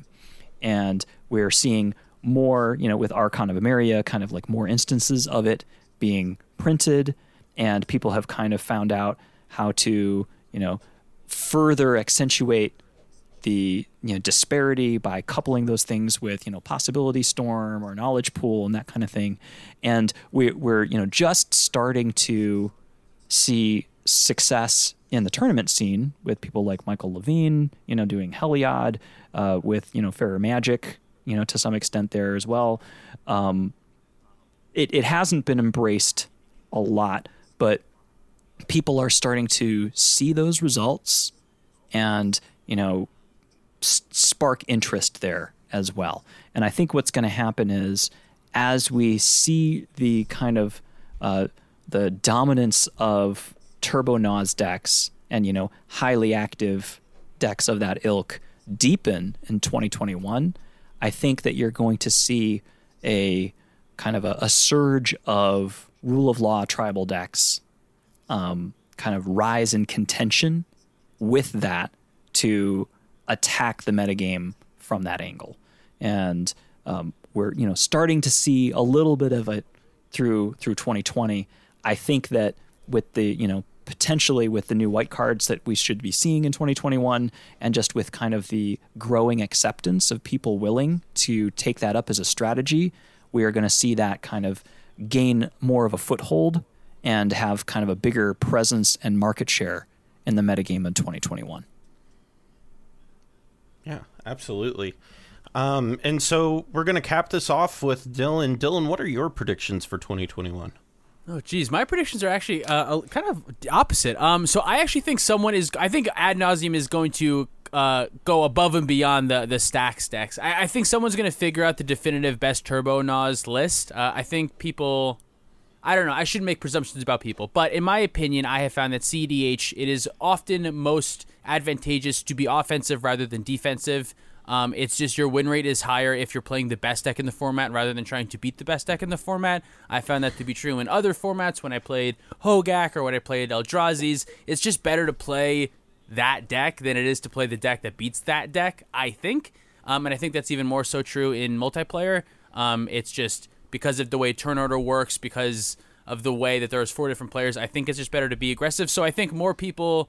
I think that my prediction is that Turbo Ad Nauseam is going to get the most eyes on it this year over any other deck, which is going to push it more than any other deck just because more people are going to be looking at it. So that's my opinion for 2021. More Turbo Naz. That sounds more like Naz. Sounds like a gauntlet being thrown down and a setting for another gameplay video. More Naz. Rule of Law versus Ad Naz. Let's do the triple stacks, one turbo ad nos deck. Yes. And Dylan, we'll you get get Morgan to play the turbo ad nos deck. The amount of comments that I get for people asking for best stacks deck, that is an absolute nightmare that I get asked for quite a bit, and I never want to actually do. Like Bring us four on. best What is stacks it? against 4 stack stacks, like the best stack stacks, 4 stack stacks against each other. Been We'll do there, it. done that. We Don't tried do that. it. Yeah, Don't That- do that's it. just Thank like you. Saturday we night. have fun. It was a 3.5-hour game that's sitting on my hard drive, and I refuse to look at it. We'll make it available to the Yeah, Patreon. That's like I wanna an burn it unedited with fire. Patreon. Patrons at some point. And I won that game, and I want to burn it with fire. It was awful. It was the worst game I've ever played in my entire life. Soul crushing. But thank you all for joining us today on... Yeah, but anyway, you did that voice and made me want to do it. You're welcome. But yeah, so Dylan, thank you so much for joining us this week. I know we've done some collaborations with you this past week, and it's honestly been a real pleasure. We've been a fan of your channel for a while, and so it's great to get to do some crossover work with you and get to know you and Cam. I appreciate that. Thank you so much for having me. I'm happy to help and happy to be on. And yeah, thank you for having me. This was a blast. Yeah, absolutely. And thank you, the listeners, and well, I guess viewers also are on YouTube. If you're still for with checking us out and listening to us for the past 2.5 hours discuss what the best cards were we thought of this year.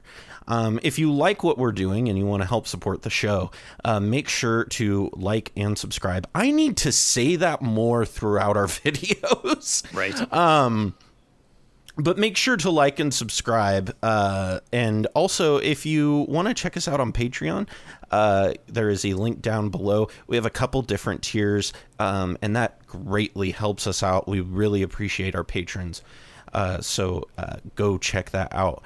But with that, thank you all for joining us. And with that, we are going to see you next week. We've got a really awesome episode lined up for you guys next week, where me, Cobble, Spleen, and I believe Phoenix is who's joining us on that, are going to be coming at you with our first ever Brewer's Choice episode. So that'll be really fun and exciting. I'm so excited to bring it to you guys.